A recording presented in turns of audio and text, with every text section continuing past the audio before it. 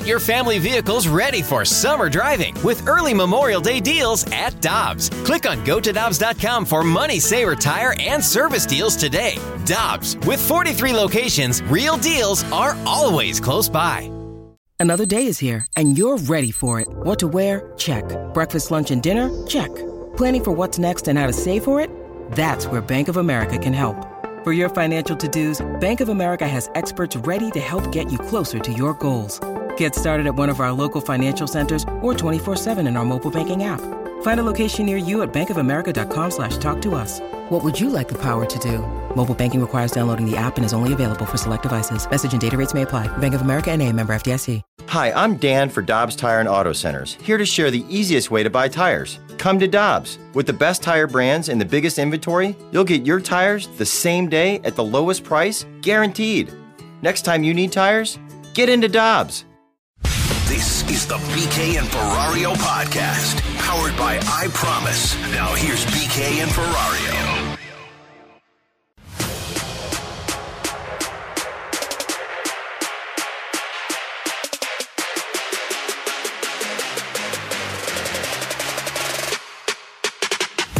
Baseball is a thinking man's sport. Well hit into right center. At the wall. Gone! Tyler O'Neill. Opposite field home run. O'Neill again. Out to center. At the track. At the wall. He's done it again. Goodbye. 2 for 2. 2 solo shots. 3-1 pitch. Barnhart, ground ball. Goldie will take it himself, and the Cardinals hold on. They win it 5-2, and a weekend sweep against Cincinnati.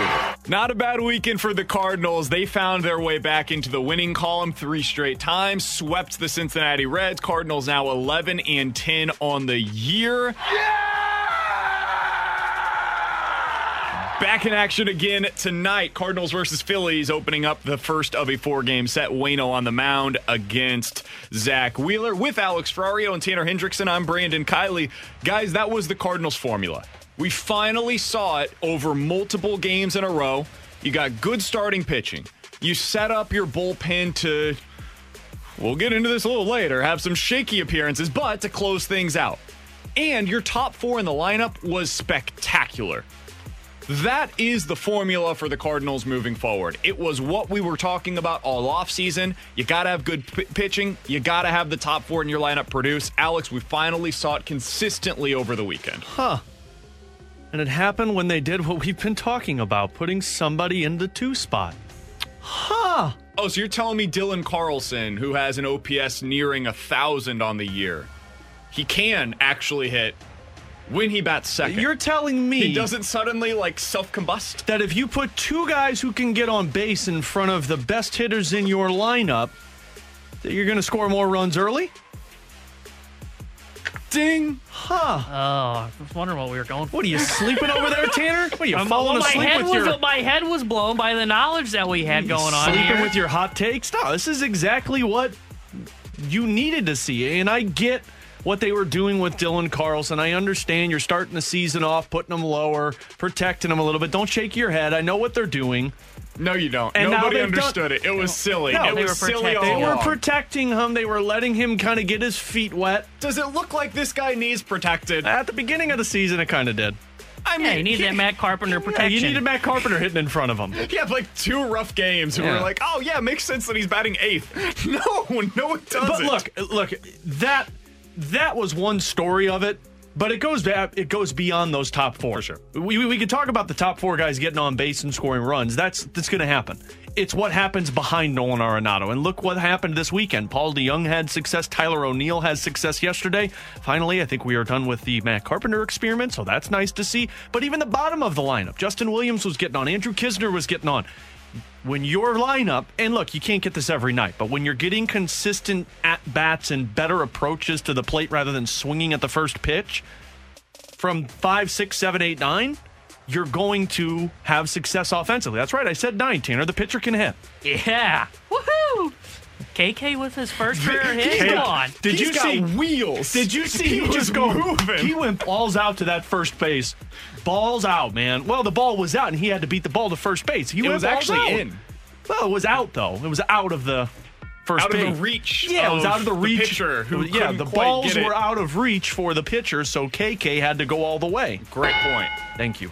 Yeah, to me, 1 through 4, you're always going to get this. It's always going to be what that 5 through 9 does. Because we expect Edman, Carlson, Goldie, Arenado to be on base, doing something productive in a game. Maybe one of them's having an off day or something like that, but it does come down to 5 through 9.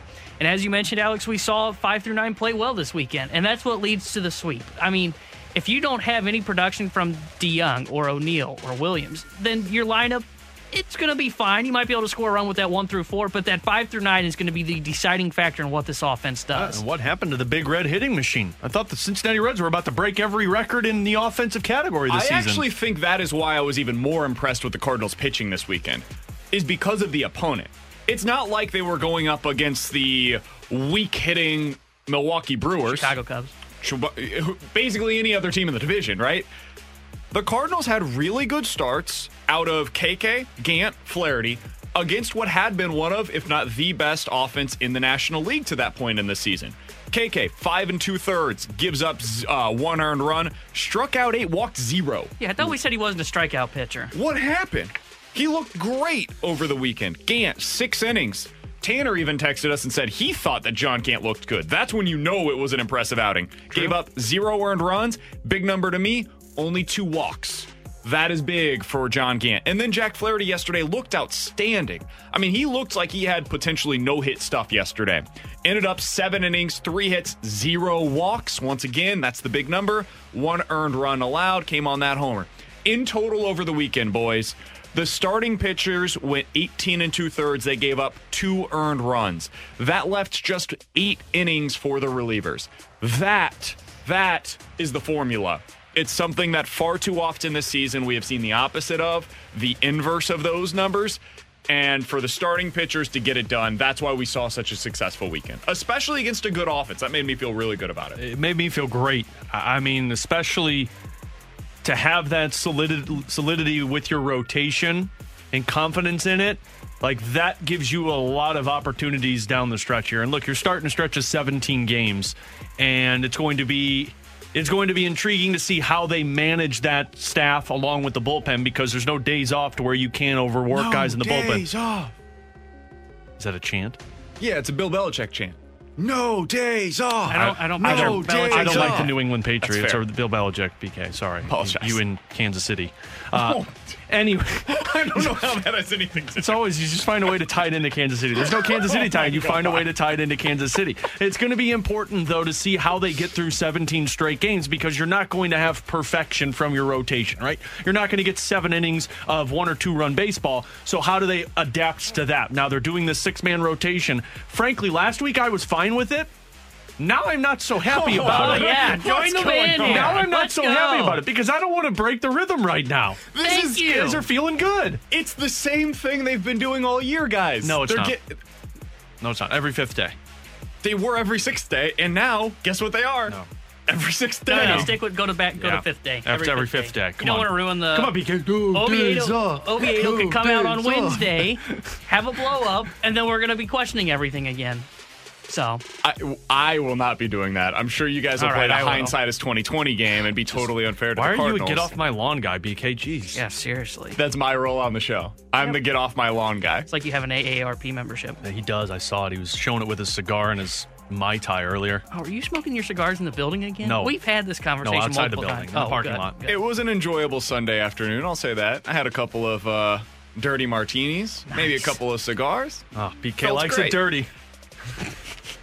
Are we ready to have a conversation about the division again, boys? Are we ready to reassess things where the Cardinals stand right now? Because you're coming off of a really impressive weekend against the Reds, who, by the way, don't look now, find themselves at the very bottom of the National League division standings. Yeah, take that, Cincinnati. They got off to a really hot start. Sorry. It's a little aggressive. They have lost 7 straight. They have lost 11 of their last 14. They are about to travel to L.A. to play, in my opinion, the best team in baseball against the Dodgers for their next 3 games. If they get swept, they very well could end this month 6, maybe 7 games below 500 by the end of the month. You guys ready to reassess kind of where things stand within this division and where the Cardinals are and definitely where the Reds are at this point? So you're telling me the Reds aren't going to be the base-stealing, bat-flipping son of a guns that Amir Garrett said they were going to be? I didn't see a whole lot of that this weekend. They didn't might get on base still, enough. They might still do some of those things. It's hard to do that when you hit a home run when you're being shut out in a game and you're losing 6 straight. But bat flip, go ahead. No, I'm not ready to reassess because it's where I thought it was. The Cardinals were the top team in the NL Central. We knew the Brewers were going to compete with them. The Pirates are going to be the bottom team. And then right there, it's Cincinnati and Chicago battling out for the third place spot. I think that clarified itself more this weekend than what it did the first couple of weeks of the season because Cincinnati looked like they were going to run away with it. And I think our guy JP Morosi, who is ghosting me right now, so JP, I know you're listening, please just respond to my email and come on the show with us. I'm about to send out the desperation call. I guess that is the desperation call. He said it's the Brewers' division to lose now with the pitching. I still disagree. I think it's the Cardinals' division to lose. But no, I'm not ready to reassess because it's right where I thought it was. Yeah, I'm still not going to rule out Cincinnati if they get swept, just because I think that offense will keep them in play for a while. Sure, their pitching, clearly a question mark. Their bullpen's not very good. So, but with you Cincinnati, think they're going to finish above third in the division? Who, Reds? I think the Reds could, yeah. I think they could, too. I think they could finish that above the Cubs. I think they think third. Do you think that there's any chance that they finish first or second? Oh, is no. what I'm asking. No, third place. I'm not going to roll out second or first for the Reds yet.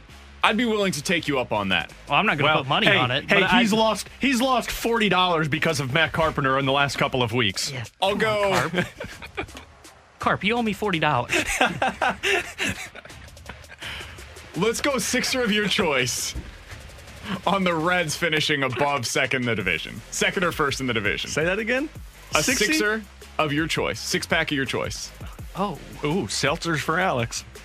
Zwickle for Tanner. Okay. All right. I think they sell those in 4-packs, but we'll get you a couple of them. The Reds will not finish top 2 in the division. Oh, I'm with you on that one. I think it's Brewers, Cardinals, those two, and then everybody else right now. And I actually continue to believe the Cardinals are still the most well-rounded team in this division. And I think we saw that this weekend. You saw the base running, and it wasn't as exciting as you'd like to see, but hey, we saw base steals. You saw first to third a couple of times. Yeah. They looked good on the base paths. Defense was outstanding outside of a couple of situations in the outfield. Guys, our outfield's going to get themselves killed. What? Why are you killing people? I'm not. They're going to kill them. They're going to run into each other. Scott Hurst. Can you imagine? Scott Hurst looked so angry on that play at Tyler O'Neill. Well, he should have been thrilled that he didn't run into Tyler O'Neill. He could have died. Tyler O'Neill would have launched him over the center field fence. You know, I played wiffle ball against my cousin who's like 300 pounds once, and I ran into him, and it was like running into a brick wall, and that's what Scott Hurst would have done when he ran into the Canadian Hulkster. It was like me as I walk past Jamie Rivers in the hallway sometimes, and he just like throws the shoulder. Well, oh, yeah. Don't walk by totally Jamie. Unnecessary. I end up in the next hall down. Jamie's got a sign on his back that says, "Don't walk into me." That's a good point. In all seriousness, though, I think that the Cardinals are the most well-rounded team in this division. I think the Brewers have a little better pitching.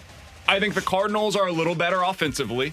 And I think that overall, I will take the Cardinals top to bottom, 1-26, over any other team in this division. Now, 6 months from now, 6 weeks from now, you tell me the place, and I think that the Cardinals will have the more well-rounded team. And I think we saw that finally over the weekend because they're starting to get healthy again. Tyler O'Neill changes this lineup a little bit. He's not going to consistently hit homers, but he can be a guy that gives you a threat at the bottom of the order. I think when you get Harrison Bader back, those outfield situations that we're talking about, I hope we have a little bit more of an appreciation for what Bader does out there as a traffic cop. That is meaningful. It does matter, and I do think you're going to see better outfield defense as a result with him out there. Hey, if the offense plays like this, then I think Harrison Bader should be playing because I think he and Justin Williams, it's a good 1-2 punch of that 8-hole hitter. Absolutely. He needs to be out there. I liked what we saw this weekend. I think we're going to see more of that moving forward. With Alex Ferrario and Tanner Hendrickson, I'm Brandon Kiley. It's 11:13. Your time check brought to you by Clarkson Jewelers, an officially licensed Rolex jeweler. Plenty more to get into with the Cardinals throughout the day today. We've got Katie Woo, our Cardinals insider for The Athletic. She's going to join us up at 11:30. She's going to join us weekly, boys. Weekly Woo. Throughout the Cardinals season. So Katie will join us coming up here in about 15 minutes or so. I like Woo weekly. Weekly hits with Woo? No, we'll workshop that a little bit. Larry Boa, former Phillies player, coach, and manager, will join us to help us preview the Phillies series coming up at noon. Coming up next, though, that was a over my dead body game from Ryan O'Reilly. We got to talk about it next on 101 ESPN. This is the BK and Ferrario podcast. Now here's BK and Ferrario.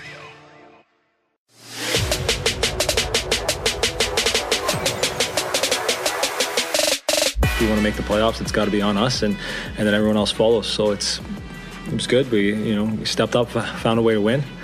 But a lot of work left, a lot of things to clean up for sure. O'Reilly tried to center, they score! It goes off the skate of Devon Taves, and that's a goal for Ryan O'Reilly and a great effort out of the corner. O'Reilly, stick handling, shoots, he scores! The captain has two, and he's led the ship right back into calm water. It's a 2-2 game as O'Reilly has tied it up. Chips for O'Reilly. He gets it out. He's got an empty net ahead. O'Reilly scores! If you've got a hat, chuck it in your radio. A hat trick for Ryan O'Reilly. Bring out the Zamboni. Blues get a 5-3 win over Colorado. Jump over Arizona for that fourth playoff spot. We'll see what happens with the Coyotes later on today. Big one for the Blues over the weekend. They beat the Colorado Avalanche, as I predicted, by a final score of 5-3. They are 2019 and 6 on the year. And guys, that was a Ryan O'Reilly over my dead body game. Hold on. Say that again. The Avalanche. Big one for the Blues over the weekend. They win 5-3. You and Meat, man. What Colorado? No, it's Colorado. Colorado. Meat and I had this discussion on Thursday. It's Colorado.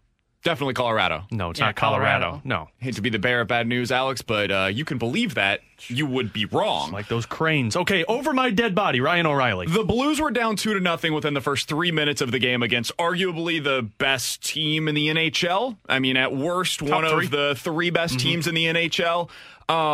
They took a couple of bad penalties. They end up down 2-0.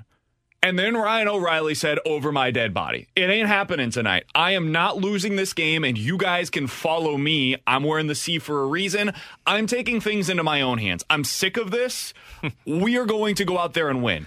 And that's exactly what he did. He literally found a way to will the Blues to victory, despite the fact that there were moments when it looked like there was no way they were going to be able to find a way to win that game. Guys, Ryan O'Reilly has 20 goals and 42 points this season. Have you looked at his numbers relative to the rest of the league right now? Yeah. It's insane. He had 12 goals last year in 71 games. He has 20 this year in 45 games. I can't even begin to describe the type of season that Ryan O'Reilly has put up, despite the fact that things around him at all times seemingly are crumbling. Alex, that was as impressed as I've been with Ryan O'Reilly in his career here in St. Louis, and that's saying a heck of a lot considering what he's already accomplished. He's an MVP this season, without question. He's the MVP of this team, and you could put him into conversation. I don't think he wins it, but I'd say he's probably top 10 in consideration this year for how he's played, because without Ryan O'Reilly, this team would probably be the worst team in the Honda West Division right now. Absolutely. Without him, you're not winning at least 20 games, which, by the way, you've won 20 games, so that's where this team is at. But before I do O'Reilly, let me say this.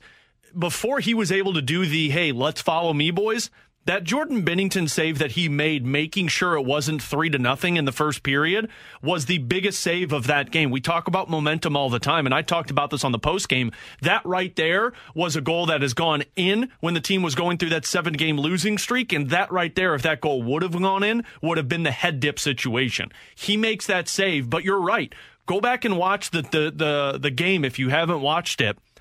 O'Reilly, after that second goal went in, he mother blanked himself on the ice and then skated to the bench, slammed the door shut, and he was cussing himself out for at least a good 2 minutes. He then proceeds to go onto the ice and basically makes that play happen himself. He strips the puck away from Cale Makar on the board. He then skates it towards the net, going around two players, and then just puts the shot on net. Put pucks on net, boys. That's how you win.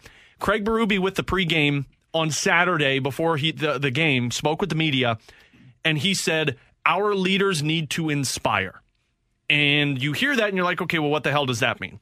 Our leaders need to inspire, and maybe they don't inspire and the guys don't come on board. But what the leaders need to do is not make mistakes and go out there and make sure everyone's playing to the same compete level that they are. What Ryan O'Reilly did in that first period, and frankly the second and third too, because he was huge in those penalty kills, allowing only 1 goal on 5 opportunities, that's the inspiration that Craig Berube was talking about.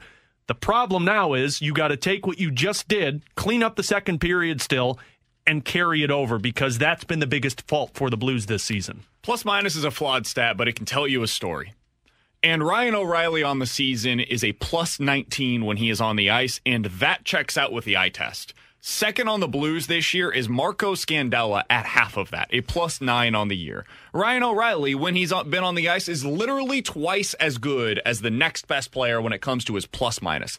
And that sounds about right to me. The guy has been unbelievable, and there are multiple ways of leading a team, right? There are the rah-rah guys, and those guys are important. It is important to have a guy that can go into the locker room and give you a good speech. You got to have those guys. You got to have guys that can keep the room light. You also need to have players that when they show actions, when they are out on the ice 45 minutes after practice ends, when they are putting together the gritty type of performances on the ice, others will follow. And that's Ryan O'Reilly. And we knew that. We've known this for a while now. But I thought that was the perfect encapsulation, that game was, for what Ryan O'Reilly is as a leader. Did he have a perfect game? No.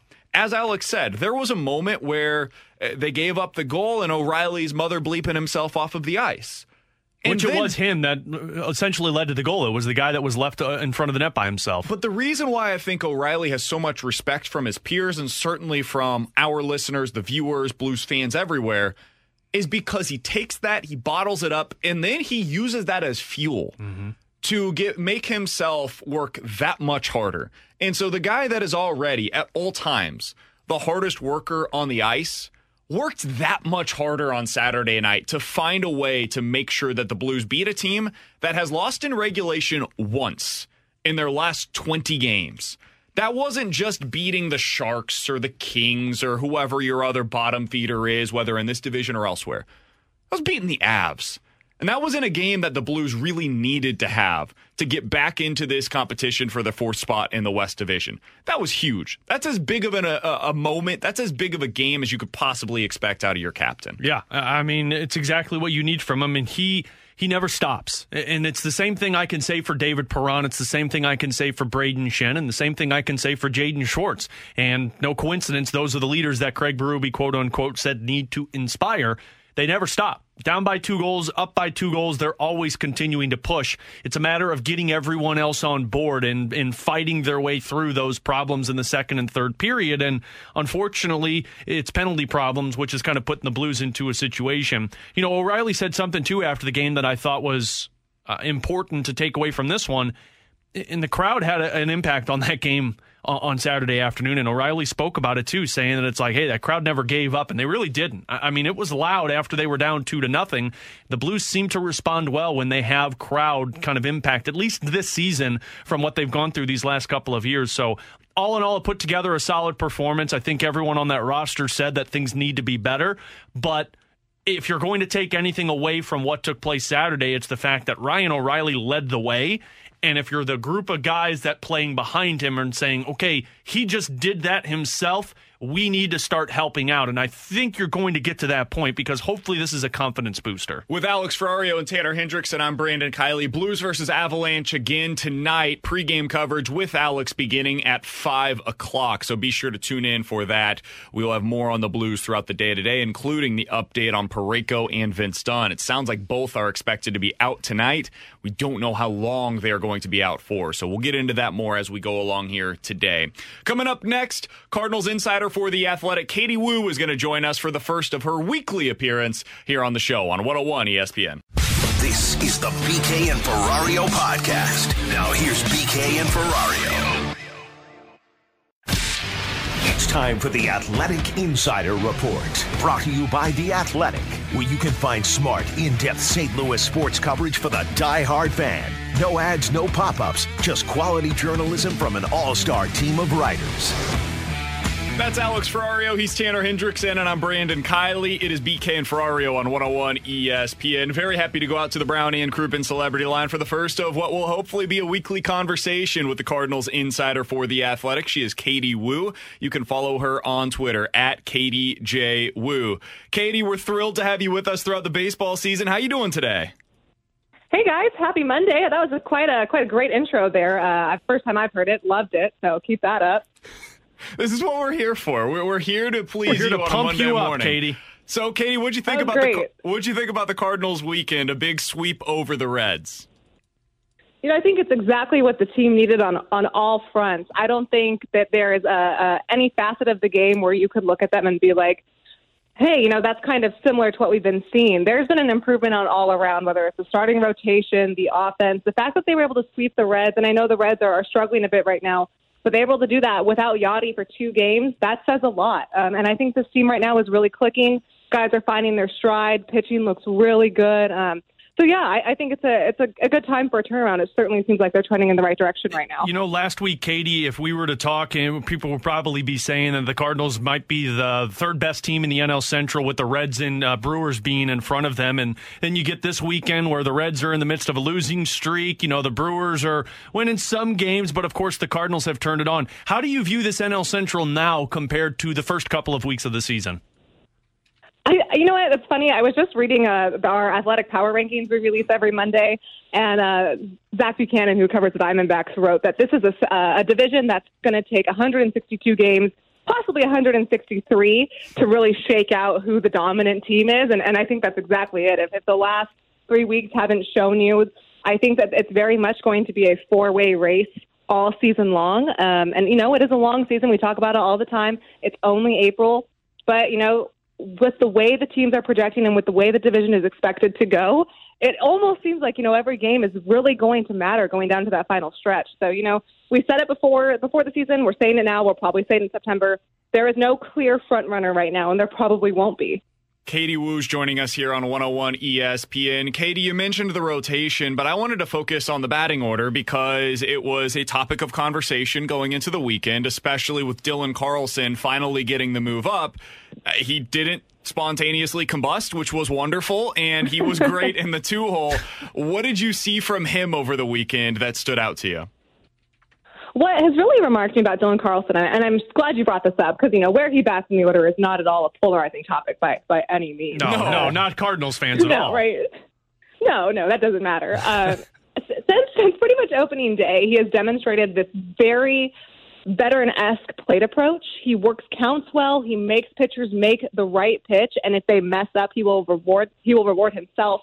He's very patient. It's hard to remember this guy has, you know, played less than, 60 games.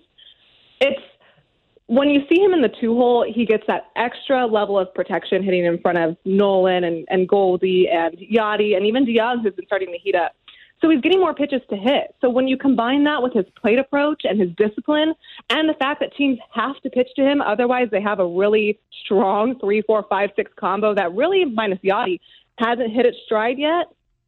He's going to hit, and he's going to deliver. And I was glad to see him take advantage of that opportunity. I think the 2-hole is a really good spot for him. He notches back-to-back 3-hit games. He gets on base. And if he's hitting behind Tommy Edman, who has been just an absolute staple in the lineup as their leadoff guy, that's a very viable threat 1 through 6. So, you know, I really like what I'm seeing from Dylan out of the 2-hole, definitely. Since we're on the topic of the batting order, Katie, I have to bring up the name that I think plenty of Cardinals fans have voiced their opinions to you about, and that's Matt Carpenter. We heard John Mozeliak talk before the series started on Friday, and he was very... I don't want to say frustrated with the situation, but very honest. That's a great word. Very honest about Matt Carpenter really not seeing as much playing time now that they got health in the outfield. Yeah, absolutely. Again, you know, not a polarizing topic at all with Carpenter. No one has an opinion about him. And I'm glad you brought that up because I just had this story hit our site live about 20 minutes ago. I don't even think I had a chance to tweet it out yet. After Mo's comments on Friday, which were honest, right? He was very candid. He was very honest when, as a media perspective, that's all you ask for. Mm-hmm. He was in no way slighting Carpenter or in no way trying to dig at Matt or trying to lay any low blows. That was absolutely not the message that was being sent.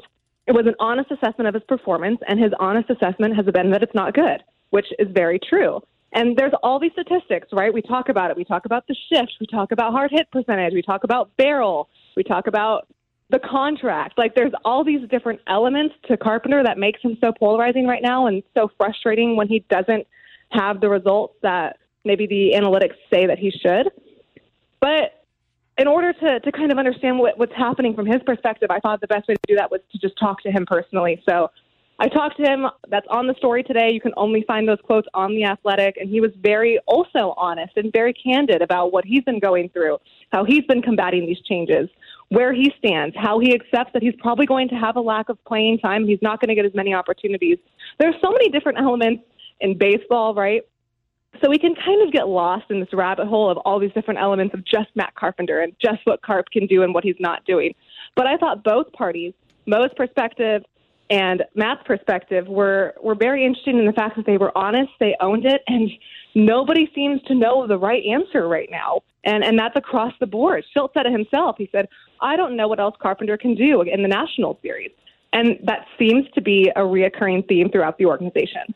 Katie, and people can find that story over at The Athletic now. In your conversation with Matt, what did he say are the things that are, I don't know, I guess frustrating him most? Because you're right. I mean, you look at how hard he's hitting the ball, and it's what you would want from him. He's not pulling the ball as often as he previously did, and I know that's been a topic of conversation here in St. Louis before. So what are the things that he's seeing in your conversation with him that he said, maybe this is something that I could change? Is there anything?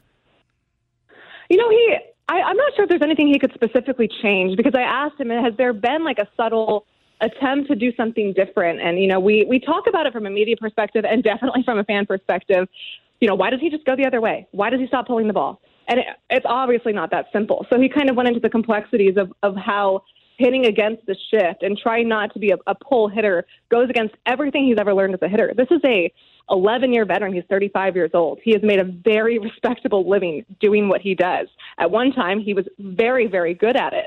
So it's not that he's not trying to do things different. He's always coming into things with an open mind. He's trying to do anything he can to help the ball club, even if that is being relegated to a pinch hit role.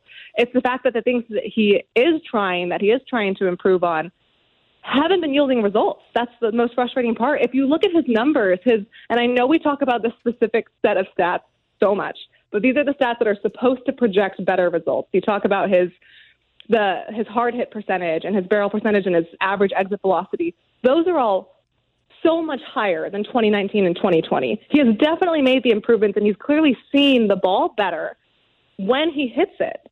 So it's this multidimensional thing of, okay, when he's hitting the ball, he's hitting it hard, he's squaring it up, it's going right at somebody.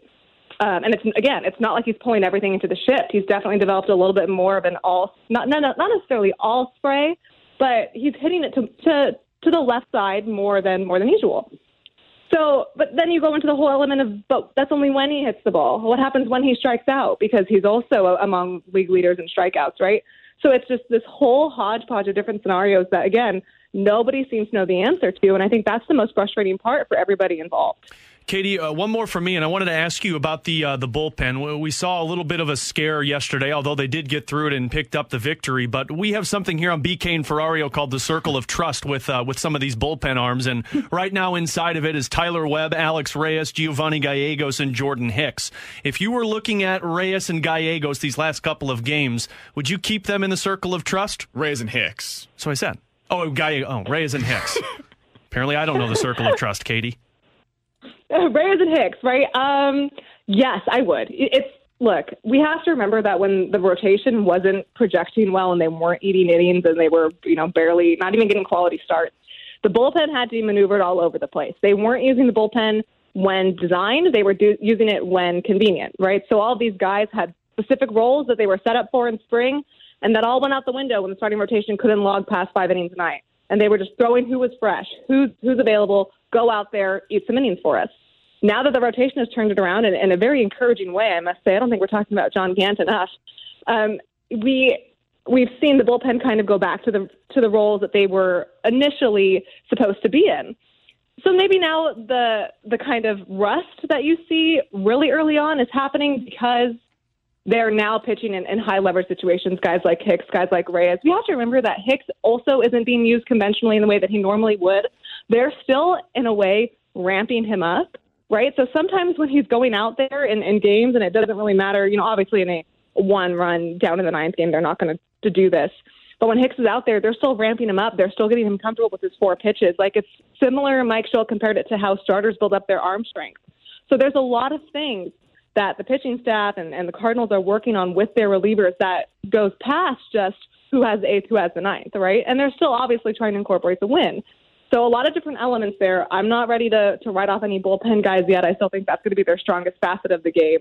Just, a little drama, a little nerves never hurt anybody. Everyone loves drama. We're all fine there.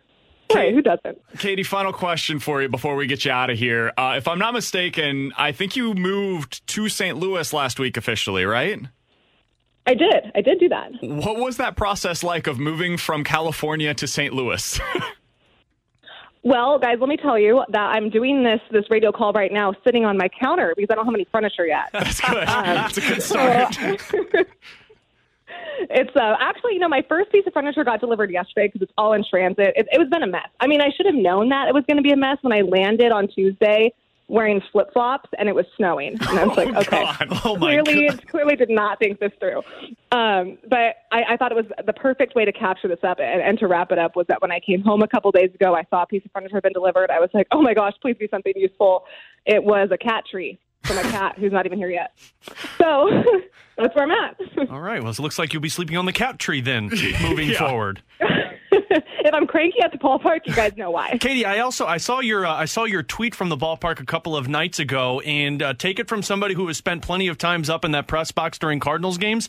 Keep the window up during the game so beetles don't fly in your face. Honestly, if that beetle would have landed on my head, there probably would have been a helicopter that had to lifeline me out of the stadium. That was an absolutely shocking thing to happen.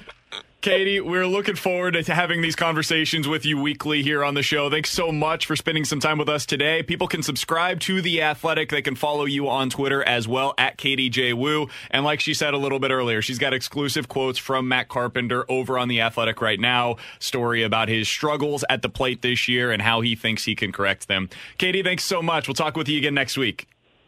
Guys, thanks so much. Looking forward to it. Thanks, absolutely. Katie. That's Katie Wu joining us here on 101 ESPN. I think what she said about Matt Carpenter is really interesting, man. Oh, geez. Are you back on the let Carp cook train? No, not at all.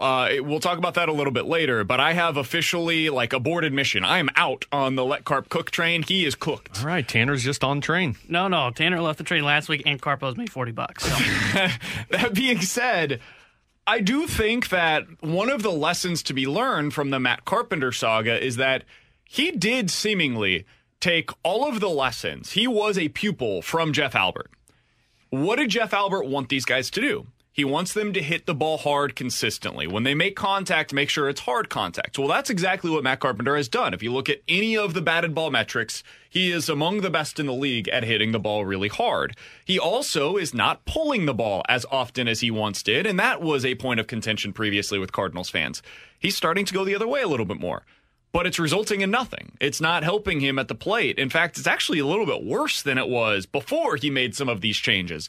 And so I do think it is a reminder that while he did listen to the teachings of Jeff Albert, that does not always lead to things being better than they were before. Just because you make changes, that doesn't always lead to positive results. And so I think it's worth noting that it seems to me like he listened to Jeff Albert. And it didn't change a whole heck of a lot for him. Great. Now you're going to make all Cardinals fans hate Jeff Albert even more than they already did. Oh, I don't think that's possible. Way to go, BK. I don't think that's possible. With Alex Ferrario and Tanner Hendrickson, I'm Brandon Kiley. Larry Boa is going to join us coming up in about 15 minutes or so. 65780 is the Air Comfort Service text line. Questions and answers coming up next. This is the BK and Ferrario podcast. Now here's BK and Ferrario. You've got questions. We may have the answers. Maybe? Text now to 65780. It's BK and Ferrario's questions and answers on 101 ESPN. 65780 is the Air Comfort Service text line. I love these questions. Cardinals fans, I love you so much. From the 618, guys, did the Cardinals dodge a bullet by A, not trading for Francisco Lindor, and B, moving on from Randy Arozarena when they did? What? So people are finally starting to realize that Randy Arozarena won't be Babe Ruth for the rest of his career? I mean, he's been solid this year. Did you see that catch over the weekend? Okay, that's fine. Did you see Scott Hurst almost die from Tyler O'Neill? Yes. That was a great catch. Randy Arozarena has a 130 OPS plus on the year. Like, he's been a really good hitter once again. He strikes out a ton. So basically, he's Tyler O'Neill. He's better Tyler O'Neill. Debatable. No, it's not. How many home runs does Randy have this year? Randy has 3 on the year. Tyler O'Neill has 3. Sounds like the same player. He's also batting 280. Sounds like both players. Tyler O'Neill's batting like what? I don't even think he's 160? at 2. I don't think he's at 2. So yeah. He was out it's for a little while. different. I will say this. I have been very surprised by Francisco Lindor's lack of production. Francisco Lindor so far is batting 210. That's always, though, when you go to a new team. I mean, that was the same kind of concerns with Arenado here. It's like, hey, when you bring a new player to a new team and a new system, and especially when you get a big contract like Lindor was just given, there's some pressure that goes with it. I mean, you see it in all professional sports. I have no doubt Francisco Lindor will end up the same as he has been every season. But, that first year might be a little bit rough considering you're on a new team into a new environment on top of the fact that you're paid probably the highest on that team. So what you're saying is he's not overrated. Talking about Lindor. Lindor's properly rated. If you think Lindor's overrated, then you might need to stop watching baseball. Wow. I will say this. Lindor's never been as good of a hitter overall, like as productive of a hitter as Nolan Arenado. So if you're looking at it through that perspective, like would I rather have, for the Cardinals specifically, Lindor or Arenado for this year? I would take Arenado. I would rather have Nolan Arenado. Now, the difference is Lindor's 27. And so he's what, 30? 30. I think he's 30. He's 30. I think I'd still rather have Nolan Arenado. It's an important position, man. Age is just a number, right? Yeah, but you have a shortstop. You don't have a third baseman. And Yeah, I get it. Paul DeYoung's not yeah. Lindor, but that's fine. Paul DeYoung is serviceable for you at shortstop. That's actually a really good question. Who would you rather have, let's say, for the next 6 years? 7 years, because that's when the Nolan Arenado contract is up. Over the next 7 years, who do you think you would rather have, Lindor or Arenado? On this team? Yes, for the Cardinals specifically. I'd rather have Arenado. See, I think I'd have Lindor because although I just did say age is but a number, age is also really important. In 7 years, Lindor's still going to be hitting his prime at the end of this. And probably that's about the point where he'll probably start to kind of hit the decline. Arenado in 7 years may already be hitting that decline. Personally, hearing how this guy works, I don't see him ever hitting a decline. Never would have said that about Pujols either. Never would have said that about Yachty. And look what happened. Yeah, I mean, that's fair. His work ethic is about as similar as Yachty or Molina in the offseason. I think I might go Nolan Arenado. Take that, Tanner! I know that That's a seems little crazy. I think I would rather have Nolan Arenado just because it's about more than just the player on the field. It's also about who he is off of the field. And I think Nolan Arenado fits. I think really, Lindor really would fit well. really I well, think he'd be too. great. And Lindor's more my style, right? Like I prefer watching Lindor's style, but I think Arenado's just such a great fit here in St. Lindor and Louis. Arenado's styles are the same. No. What's Lindor's different a about little him? more flashy. Is he, though? Yeah. Outside absolutely. outside It's of not the like- game. I mean, it's Arenado's not more like- passion, like fire. Lindor's a little bit more exuberance. See, I I think don't- would be the way that I would. I don't see him as like a Tatis Jr. Like, I don't get that same Lindor? feel. Yeah, I don't get that same feel with him. I think he's closer to Tatis than he is Arenado. I Arenado's more in the vein of like Yachty or Molina, but playing third base. And I love that, and I think it plays here. I think that's the way that I would look at it. 65780 is the Air Comfort Service text line for questions and answers. From the 910, guys, do you think that the Cardinals are leaning too much on pitch counts? It seems to me like Kim, Gant, and Flaherty all could have pitched longer if they wanted them to. What did you guys think of the decision to pull those guys? Did you feel like they should have left Flaherty in a little bit longer? No, you got KK? 7 innings out of Flaherty and you were leading. Like, there's no reason that, like, you're wasting pitches that could be crucial for you later in the season. So no, I'm fine with that. KK, I don't remember. It was the 6th, right? Where they pulled after 6, they pulled him? 5 2/3, right? 5 2/3, and you were up by 4 at the time. runs. 5-1. I'm fine with it. Every guy that was pulled out when you were up by 4 or 5 runs. And they were at 5 2/3, 6 innings, 7 innings. Like, I'm fine with that because that's what your bullpen is for. To be able to close out those games for you. And I just feel like you're wasting pitches at that point because you're leading. I'd rather save those 10, 15, 20 pitches for later in the game. And Flaherty's an interesting one because I don't know. That home run for me that he gave up was solely off of, I think he was being a little too hesitant with his pitches after what took place with Jonathan India.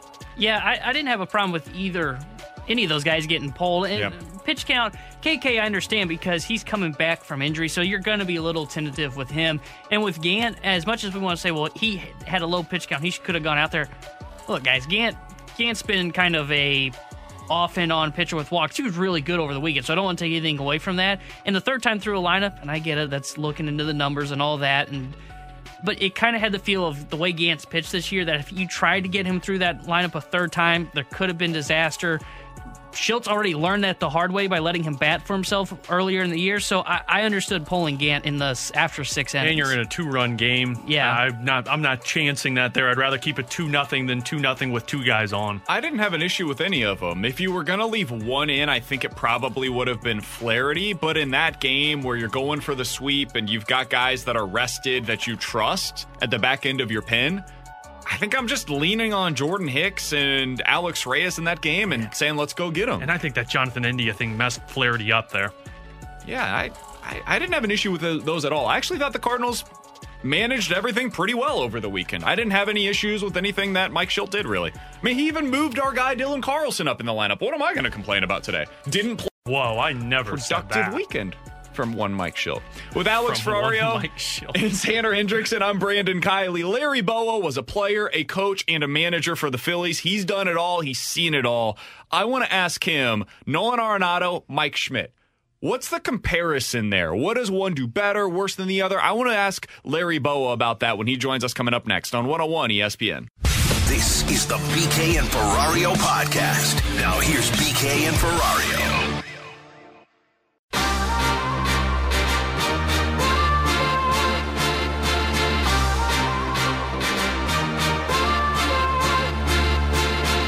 Alex Ferrario and Tanner Hendrickson. I'm Brandon Kiley. It is BK and Ferrario on 101 ESPN. Very happy to go out to the Brownie and Crouppen Celebrity Line as the Cardinals are getting ready for their series against the Phillies to join somebody that's done basically everything that you can possibly do within the Phillies organization. He is Larry Bowa joining us via the Brownie and Crouppen Celebrity Line. He has been a player, a coach, and a manager for the Phillies. Now is doing some stuff with their front office. Larry, we always appreciate the time. Thank you so much for hopping on with us today. Oh, it's my pleasure, guys, and hopefully there's a good series out there, and we know the Cardinals are playing a little bit better than they were when they came here, but I think we got to pick up our game a little bit. We've just been very inconsistent. Let's start with that, Larry. What's been your early impression of this Phillies team in 2021? Well, I think we've had some problems at the back end of our rotation, our 4 and 5 starters. Moore is on the IL, and Anderson has pitched okay, but, I'm sure he can do better. I'm sure he'll be the first to tell you he can do better. The top 3 have pitched fairly well. In the bullpen right now, we're hurting a little bit. We have Bradley that's still out and Alvarado, who's done a great job, but I understand he might be coming back this series against the Cardinals. But I would just have to say the inconsistencies, and defensively, we haven't made plays I know that we're capable of making. Offensively, Larry, though, I mean, the Phillies team is such a fun team to watch when you talk about a guy like Bryce Harper and Rhys Hoskins and then Gene Segura, who has always been good, especially against the Cardinals. When you look at how this roster has been constructed offensively, what sticks out to you? Well, I think we have the ability to score runs. I really do. And I think that we have the right combination of guys hitting the ball out of the ballpark. We probably lack a little speed, but JT is, he's one of the best catchers in baseball, along with your guy in St. Louis. And as you said, Hoskins. We've gotten a big surprise from Maton filling in for Segura. Segura's probably going to be out another week. Didi and Bohm have been a little inconsistent, and McCutcheon's been inconsistent. So I know it's early, and a lot of people are pushing the panic button. I think you got to give guys close to 150 at bats, before you start saying, "Oh, this is what it's going to be like." Because the averages, as you well know, can fluctuate. You get 3 hits one game and 3 the next day, your average goes up maybe more than 100 points. So I would, in Philly especially, I wouldn't be pushing the panic button quite yet. Everybody in our division, who I thought was going to be the toughest division in baseball, but they're all playing terrible. So nobody's really taking charge of it. The Mets are 1 game over, and I think they're in first place. Everybody else is under 500 in our division. It's crazy how baseball works, isn't it? I mean, we talked all offseason about the Mets, the Phillies, the Braves, Nationals, and the Padres, and you look around, and all of them are like a game up or a game below 500. It's nuts. I know. Go ahead. I was just going to say, I think it's just been inconsistencies, and I think you're going to see that a lot first month of the season. I think once guys get settled in here and pitchers are stretched out a little more, I think you're going to see better performances from everybody in every division. But right now, it's funny the way the standings are. There's some teams at the bottom that shouldn't be there, and there's some teams at the top that I don't think should be there. But that's the way baseball is. I was about to say, Larry, do you think this is just baseball, or do you think that this is can we place this on the fact that it was a strange offseason, strange start to the year with the way that spring training was set up and the shortened season a year ago? Is there anything to that as well? Yeah, I think there is. I definitely think there is. Obviously, guys didn't pitch very many innings last year, and who knows what their workload was during the wintertime when they were working out. I mean, we got a kid named Howard that hasn't really pitched well, he pitched a little bit last year, but he was one of our young guys that we thought we were going to get some innings out of, but because we didn't play last year, his innings are limited, and he's been coming out of the bullpen. He's down the road here. He's a starting pitcher. There's no doubt in my mind, but they've been trying to ease the innings in, and hopefully that we're in this thing after maybe the All-Star break. Then you can start amping him up to getting some more innings in. But I think a lot of teams fall under that umbrella, that a lot of their young pitchers that they counted on, or even young players. And 60 games is not a season, as you well know. And guys didn't get their innings. Guys didn't get at bats. Some of the future minor leaguers that are going to be big leaguers, a lot of them didn't even play last year. So it's like a lost year, and I think it's affected everybody. Larry, I want to go back to hitting. Put your manager's cap on me for a minute, because we have a lot of conversation here in St. Louis about the batting order, and I know that's kind of what you dive into. But, putting somebody in the 2-hole that can get on base, shifting guys around into the 3, 4, 5 spot. From a manager's perspective, where is that most important area of a batting order that you're always looking to make sure that it's filled? I like if you have a good combination of 3, 4, 5. I like that, and obviously you need your first 2 guys in the lineup to get on. But a lot of managers, and obviously the analytics say your best hitter should be hitting second. Which with the pitcher hitting, especially this year in the National League, I don't really agree with that. But obviously analytics have sort of taken over the game, and that's why you see a lot of your best hitters hitting second. I know our guy has been hitting third, and he's tearing it up right now, Harper. I just assume we keep him there. But again, Joe Girardi is going to make those calls. But it's important to have a lineup, I think, that you can throw out there every day, and guys know who's hitting in front of them, guys know who's hitting behind them, guys know who's going to try to steal. There's just a comfort zone when guys come to the park every day, and you don't have to look every day, I'm hitting second, I'm hitting seventh, I'm hitting eighth. It eases your mind mentally, and obviously you got to produce and put numbers up, which we have been right now offensively very inconsistent. I thought that would be our biggest strength, is scoring runs, and we haven't done it on a consistent basis. We've shown good signs, and then we've gone 2 or 3 games where you say, well, what happened? And again, I like to give guys 150 at bats and just see where they are after 150 at bats. Larry Bowa, former Phillies player, coach, and manager, joining us here on 101 ESPN. Larry, I wanted to ask you about a former Phillies third baseman that you played with that goes by the name Mike Schmidt. He had a pretty darn good career. And here in St. Louis, we've got a guy in Nolan Arenado that has been compared to Mike Schmidt by people whenever we first acquired him, when St. Louis first acquired him. You played with Mike Schmidt. Do you see that comparison? Do you think that is fair? I first of all, I don't think it's fair, because you're talking about probably I'm being a little prejudiced here, the greatest third baseman I've ever seen. I mean, I wasn't in the American League, but I understand Brooks Robinson was right up there. But to put that kind of pressure on Arenado, I mean, I don't think that's fair for him. I think he's an outstanding defensive player. I don't think he's going to put up the numbers off. When I say numbers, home run wise, that Mike Schmidt put up. He could play with him defensively. You also had a guy there that left us that went there. I thought was an outstanding third baseman, Scott Rowland. So you guys have been very blessed to have Rowland, Arenado, and I do think, as much as I hate to say it, it's tough to compare those guys with Mike Schmidt, because Mike Schmidt is a big-time Hall of Famer, and not saying those guys aren't going to be, because I think Scott Rowland had a great career, and I think Arenado's on his way to having a Hall of Fame career, but to put that kind of pressure on him, I just don't see the power that he has that Mike Schmidt had. And other than that, he can go toe-to-toe with him defensively. He's very smart, a good base runner. You guys picked up a very good player, and you got him and Goldschmidt on the corners. That's a pretty good start, and, of course, Molina behind the plate, that's three pretty good players. How much fun is it, Larry, when you have a guy like a Mike Schmidt or a Nolan Arenado or a Scott Rowland, like guys who can change the game and make highlight reel plays and bring fans into it just from one single play? How rewarding or fun is it to have guys like that? It's great, especially now, because all people talk about are three-run homers. Defense seems like it's gone downhill because everyone stresses launch angle and exit velocity. So when you see a guy play both sides of the ball, it gets your attention real quick. And the three guys you named definitely played both sides of the ball. And it picks up a pitcher, it picks up a whole team. You get a bases loaded, and the guy hits a bullet down to third, and Arenado backhands it, turns it into a double play.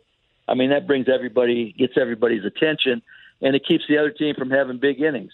We're so obsessed with offense, so we get away from the defensive part of the game, because if you have good pitchers and you have a great defense, it's going to make that pitcher almost great. It can go the other way. If you have a great pitcher and you have a poor defense, it'll be an average pitcher. So you need those guys to make plays in crucial situations, and you definitely have one at third base in Arenado. Larry, you've mentioned a few times Yadier Molina, and he's having an unbelievable year. I can't believe that he's still doing this at the age of 38. But so far this year, he's batting over 300, and he's added 5 home runs for the Cardinals. When you watch Yadier Molina, I would imagine as a baseball lifer yourself, you appreciate him. But can you tell us, as somebody that are more casual observers, what you're watching when you see Yadier Molina out there? Well, besides his growth as a hitter, when he first came up, he wasn't known to be a very good hitter. He's learned how to be a really, really a tough out. He likes to come up in crucial situations. I think the thing that stands out in my mind, I've seen him take pitchers that start a game for the Cardinals. They don't start off with real good stuff, and he finds a way to navigate through a lineup till this pitcher gets his feet on the ground. He's got an uncanny way of reading swings, which I think right now is a lost art. I don't think catchers even bother even looking at that. He knows what a pitcher's strength is and what his weaknesses are, and he doesn't go away if a guy's not getting his breaking ball over in the first inning. He might abandon it for an inning or two, but you'll see him go back to it. I just seen him handle so many young pitchers, and not only just young pitchers, but veteran pitchers, and you very, very seldom see anybody shake this guy off because he knows what he's doing. He does his homework.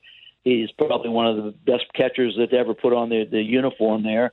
And we got a guy that we think's very good too, JT, and he's got a ways to go to match what Yadi's done, because Yadi's done it over a period of time, and the fact that he's 38 years old and still doing it at a high level is very impressive. That's a tough position to play, and this guy doesn't miss too many games. I noticed he's been out a couple games, and I'm sure when he sees the Phillies coming in tonight, he'll probably be back in the lineup because he wore us out the last time they were at Citizens Bank Park. So I'm sure he's chomping at the bit to get back in there. Yeah, it sounds like he's planning to be back in the lineup tonight, barring some sort of a setback. He had a little bit of a foot issue over the weekend.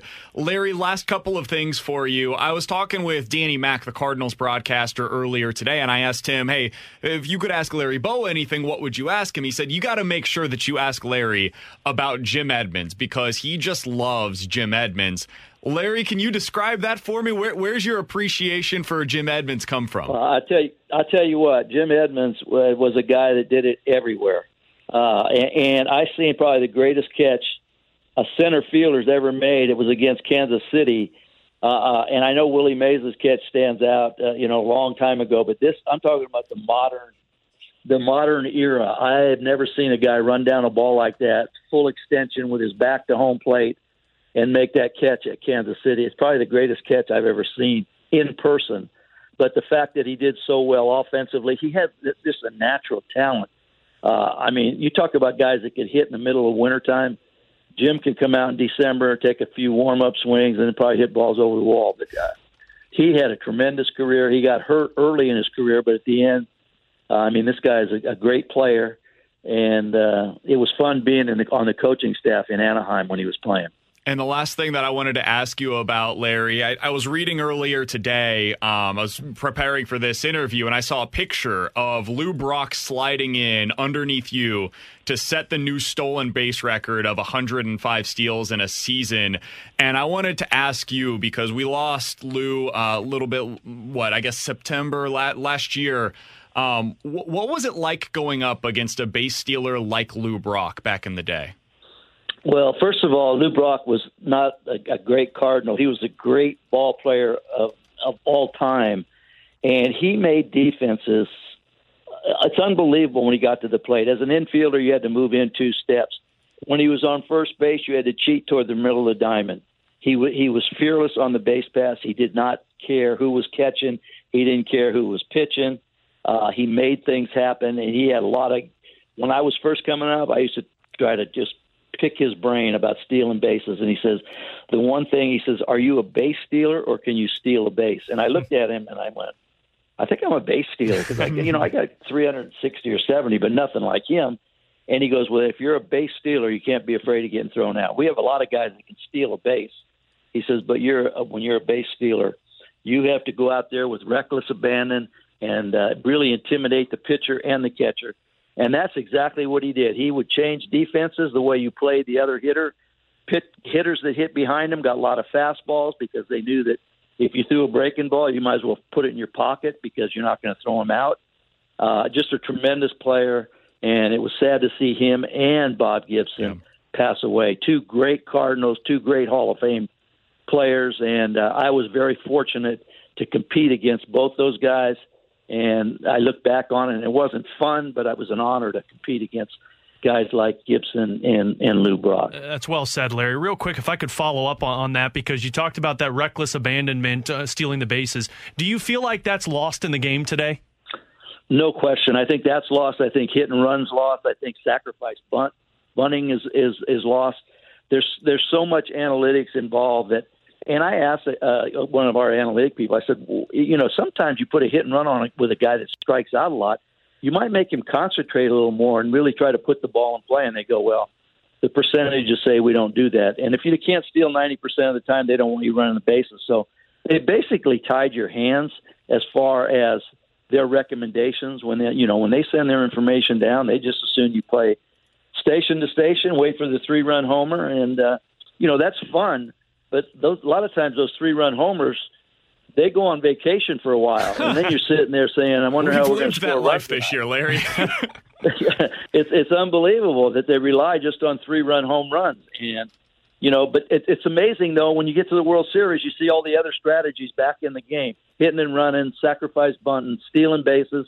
I guess they think it's okay when you're playing a 7-game series, but when you're playing 162, the percentages say don't do it. So and I saw last night, night, way Larry, of playing the game.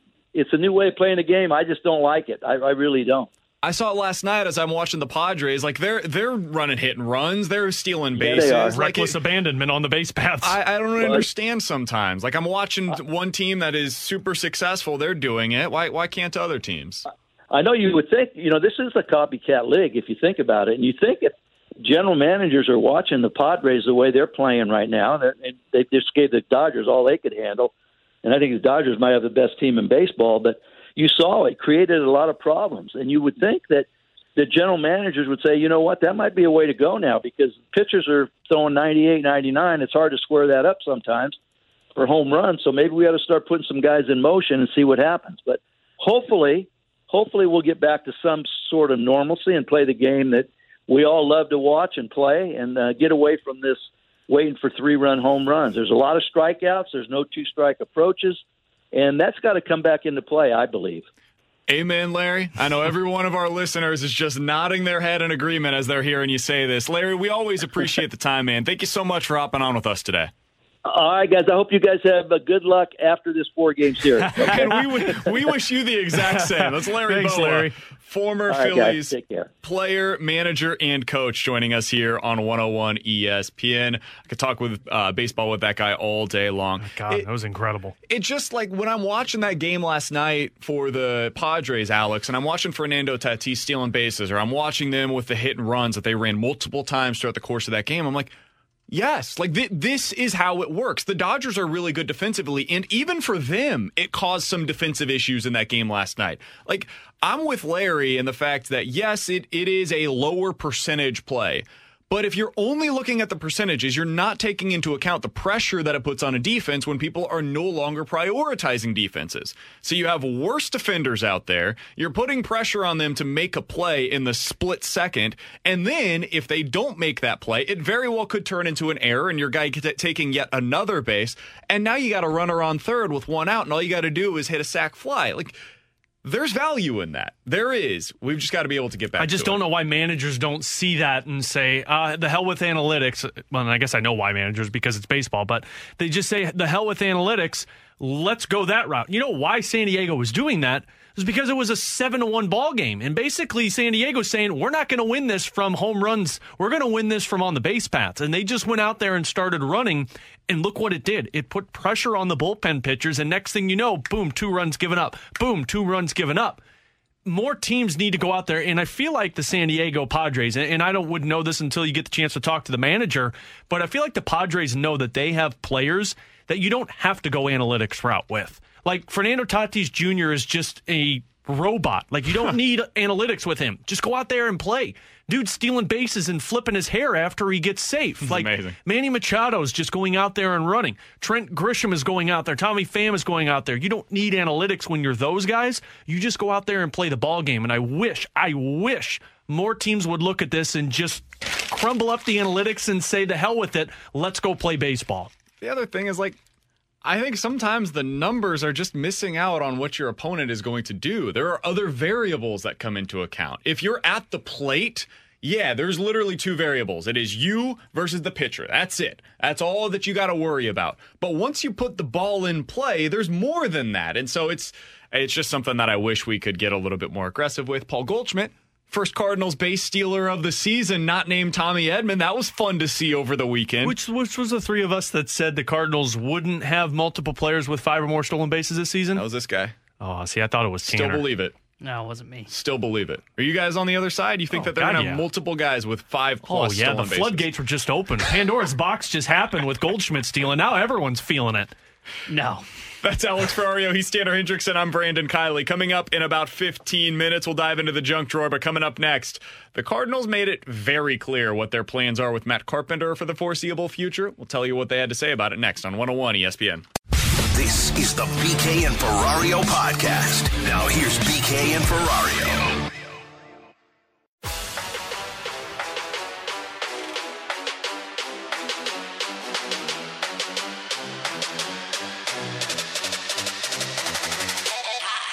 Baseball is a thinking man's sport. Well hit into right center. At the wall. Gone! Tyler O'Neill. Opposite field home run. O'Neill again. Out to center. At the track. At the wall. He's done it again. Goodbye. 2 for 2. 2 solo shots. Big weekend for Tyler O'Neill. Couple of homers for him, and I think he's officially established himself as your starting left fielder for the foreseeable future. Sounds like it's going to be, Alex, about 2 weeks until Harrison Bader returns, maybe a little bit less.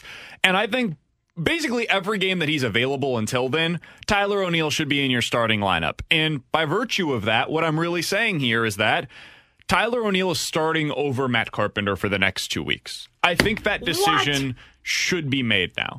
He showed you what you needed to see. That is what you've been waiting for from Tyler O'Neill. Is it going to come with a ton of strikeouts and not enough walks? Yeah, that's the profile of hitter that he is.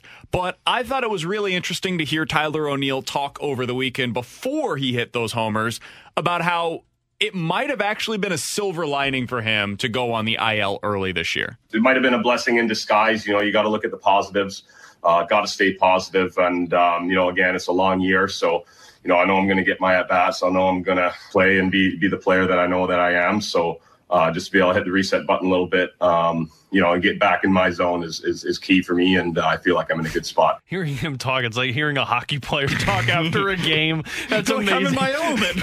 It sounds just like him. He was swinging and missing way too much. He was chasing out of the zone. It was not enough contact. It was all of the things that we've seen from him when he's really struggling. He was whiffing, Alex, 42% of the time. All of the things that I talked about early last year that he had fixed, he reverted back to the player that he was previously. And there's probably some of that that's a good thing. It's probably good that he unlocks a little bit more of the zone for him to truly expand it to be able to get the power that we need to see out of him. But not to the degree that we were seeing early in the season. And so for him to be able to get back to the player that he wants to be, that we saw in spring training so much, maybe this was a good thing. Maybe it was nice for him to be able to get a little bit of a reset, to be the player that we know he can be. I think you definitely need something like that from Tyler O'Neill. And a lot of people are going to hear that and say, oh, all he does is need resets because he gets injured all season. But look, at the end of the day, you had a guy who was performing at spring training. Maybe he was feeling a little too confident, and that's where the game got away from him, and then he gets injured. Right now is the perfect runway for Tyler O'Neill, because what I believe is happening is you have two guys for 2 weeks that are performing for a everyday outfield spot, Tyler O'Neill and Justin Williams. Because when Harrison Bader comes back, Harrison Bader's going to the center field position, exactly what you mentioned because of in the first hour. He's going to be kind of that pilot out there directing people in terms of defense. So does Tyler O'Neill want this, and does he want to be the everyday 6-7 hole hitter with some power? Or does Justin Williams want this, a guy that a lot of people didn't even expect to make the major league roster? I think it's kind of a breakdown right now between these two. But look, if Tyler O'Neill does what he is saying, took that time off, reset, worked on his approach, and if we're getting that Tyler O'Neill, that's only going to benefit this team. I don't care if the batting average is low and he's striking out. If you're hitting home runs, that's what we've all wanted him to be. That's what we all expected him to be. And if he is that, it changes the batting order for you. Yeah, and with that, too, with the stress coming into the season, I mean, there's pressure on the whole Cardinals outfield coming into the year. So when he gets off to the slow start, then he really starts pressing. And then you get those 10 days off going on IL. Sure, you never want to be injured, but I think there is value in getting just a couple days off to kind of mentally reset. And it's not like he got benched either. It was an injury. You're going on IL. Go take your 10 days, recover, go have a little bit of a rehab assignment, get some swings in doing that. I think, as weird as it is to say, the injury might have been the best thing for him. Agreed. Because rather than being benched, which can just kind of take down your confidence, it's an injury. You get some time off. You can get healthy again. And also, again, I think the rehab assignment going to the alternate camp and getting some swings in, I think that's important for him. And if he's got confidence and he's swinging, yes, the strikeouts are still going to be high even when he's confident. The lineup's going to be really deep and going to have an extra power spot, especially bottom of the order in that 6 or 7 spot. And I'm fine if he's striking out, as long as you're hitting home runs, as long as you're giving some strike power. out 50% of the time, which is what he had early this year. It's got to be 30 to 35. You live with it. You deal with it, because that's what the really high strikeout rates are across baseball for players that are like Tyler O'Neill. So I can live with that. 50%'s getting up there. I just need you to bat like 250. If you're batting around 250 and you're showing the power that we saw over the weekend, I can live with the strikeouts. It's when we got to where we were kind of at really the last 8 games when he was up before the injury, he was striking out 50% of the time and he had 0 extra base hits in that stretch. That's what you can't live with. You can't go through those super dry spells where it's only strikeouts, because it depletes what you're able to do in your lineup. You basically have an extra pitcher slot at that point. You don't want that. But you can live with some of the strikeouts. I can deal with that, especially when you've got other guys 1 through 6, like you said, Tanner, that are hitting the way that the Cardinals are right now. The one thing that I can't handle, and again, if he's striking out a lot, then I understand. Okay, if he's striking out and he's giving us the power, then that's fine. But it cannot be the untimely strikeout. If there are runners on and we need situational hitting, we cannot have the strikeout. That is going to be key. That is something I'm going to be watching for with Tyler O'Neill going forward. If there's a runner at second, 1 out, can you get that guy to third and just, even if it's an out, make it a productive out. Don't make it be the strikeout or the weak ground ball to the left side that doesn't get the guy over. I want to see him become a little bit better of a situational hitter. So with Tyler O'Neill back, I think that is going to mean the end of the Matt Carpenter everyday experience, guys. That guy owes me money. I know you are shedding some tears right now, but we already saw it over the weekend. That was Friday night. We were all very surprised to see Matt Carpenter get the start. Apparently, it was because there was a ball that was hit off of Tyler O'Neill's shin. Total BS, because he's been playing the outfield and batting in the sixth inning. He goes trotting out there in the sixth. Get the hell out of here. That was the last attempt to keep Matt Carpenter in the lineup. Well, it didn't go well. He goes 0 for 2. He did have a walk in the game, struck out once as well, and Matt Carpenter's struggles have been well documented. He is now batting .075 on the season. He has a .358 OPS. He's been one of the 10 worst everyday players in baseball so far this year. There's no way for me to sugarcoat it. I feel ashamed I started the Let Carp Cook movement. I feel ashamed that I started the Let Carp Cook movement. I feel great that I've stuck where I have been and never wavered. John Mozeliak over the weekend, I believe it was on Friday night before that game, was addressing the media, and as you would expect, the vast majority of the questions were about Matt Carpenter, and he began with his overall thoughts about Carpenter's struggles offensively. Well, Daddy always said, hit them where they ain't, so that would be my advice. But I mean, like, look, you can only we need to build a line of reasoning for so long. At some point in this game, you're truly measured on what you do. And there's that old saying, right? If it ain't broke, don't fix it. But if something isn't working, maybe you need to try to make some adjustments. So I do appreciate the fact that he is making hard contact. I do appreciate the fact that, he's trying to remain positive in this. But to some level, you've got to see production out of that. He also added that if he were in Matt Carpenter's shoes, he would suggest maybe try something new.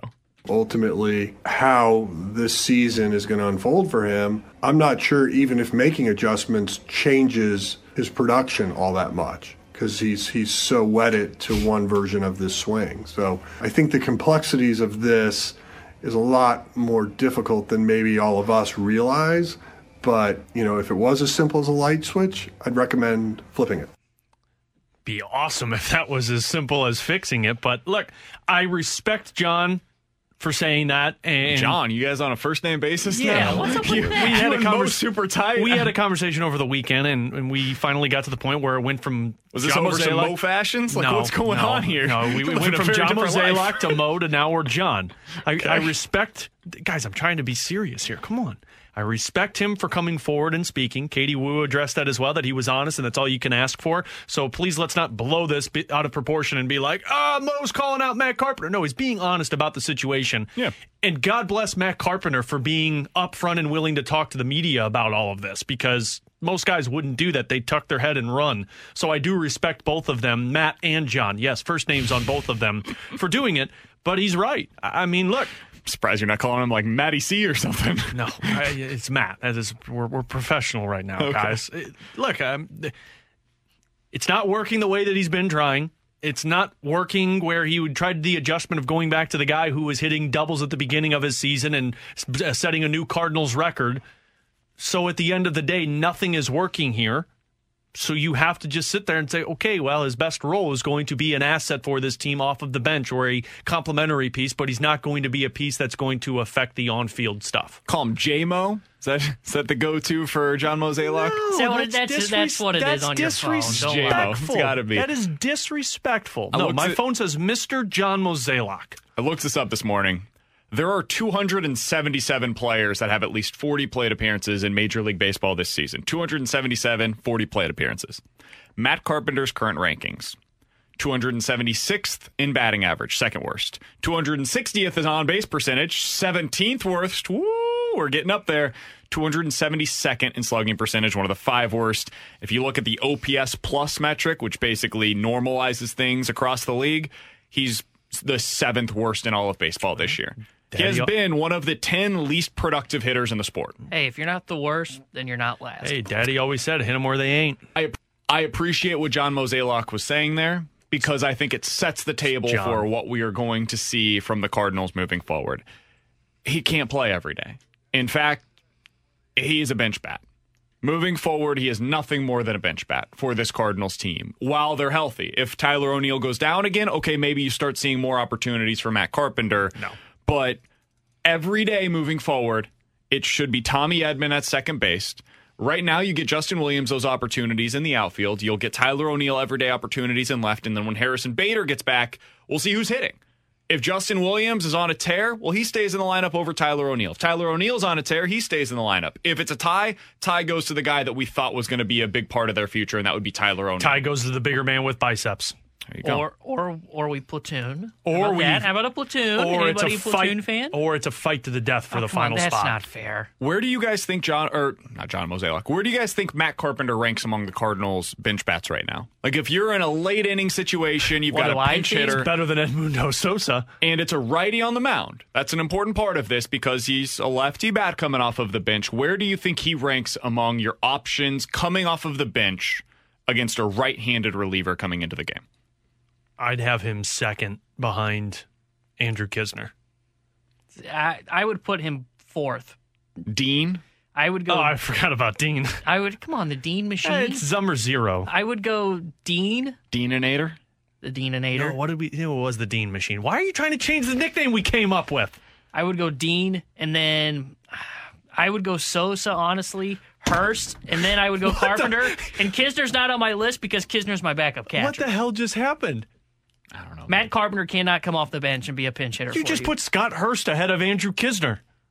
Well, the only reason I'm doing that is like when I'm doing my ranking of a pinch hitter, I'm thinking like it's the seventh inning, I need the pinch hitter, and the backup catchers normally last because in case your catcher gets hurt, a.k.a. what happened to Yachty this weekend. Well, then just let the guy pinch hit and take over for the rest of the game. But if it's a big-time run, I'm putting Knizner out there. If it's a big-time run and it's like the ninth inning and somehow I still have all five bench bats, then Knizner's probably number 2 on my list behind the Deaninator. You're so old. How's that not fair? I think Knizner should get more opportunities. Knizner should be number 2 behind Dean. I forgot about that. I know you can't. I get it. Old school, like you got to have him available in case anything were to happen. I get that. Like what happened this weekend. I understand. Example A. Totally understand. Knizner is one of your better bench bats, and I would like to see him get more opportunities at the plate. I agree. Sorry I was doing my list off of knowledge. Wow, shots fired. 65780 is the Air Comfort Service text line to get involved in the show. The Junk Drawer is coming up next on 101 ESPN. Well, Daddy always said, hit them where they ain't. This is the BK and Ferrario podcast. Now here's BK and Ferrario.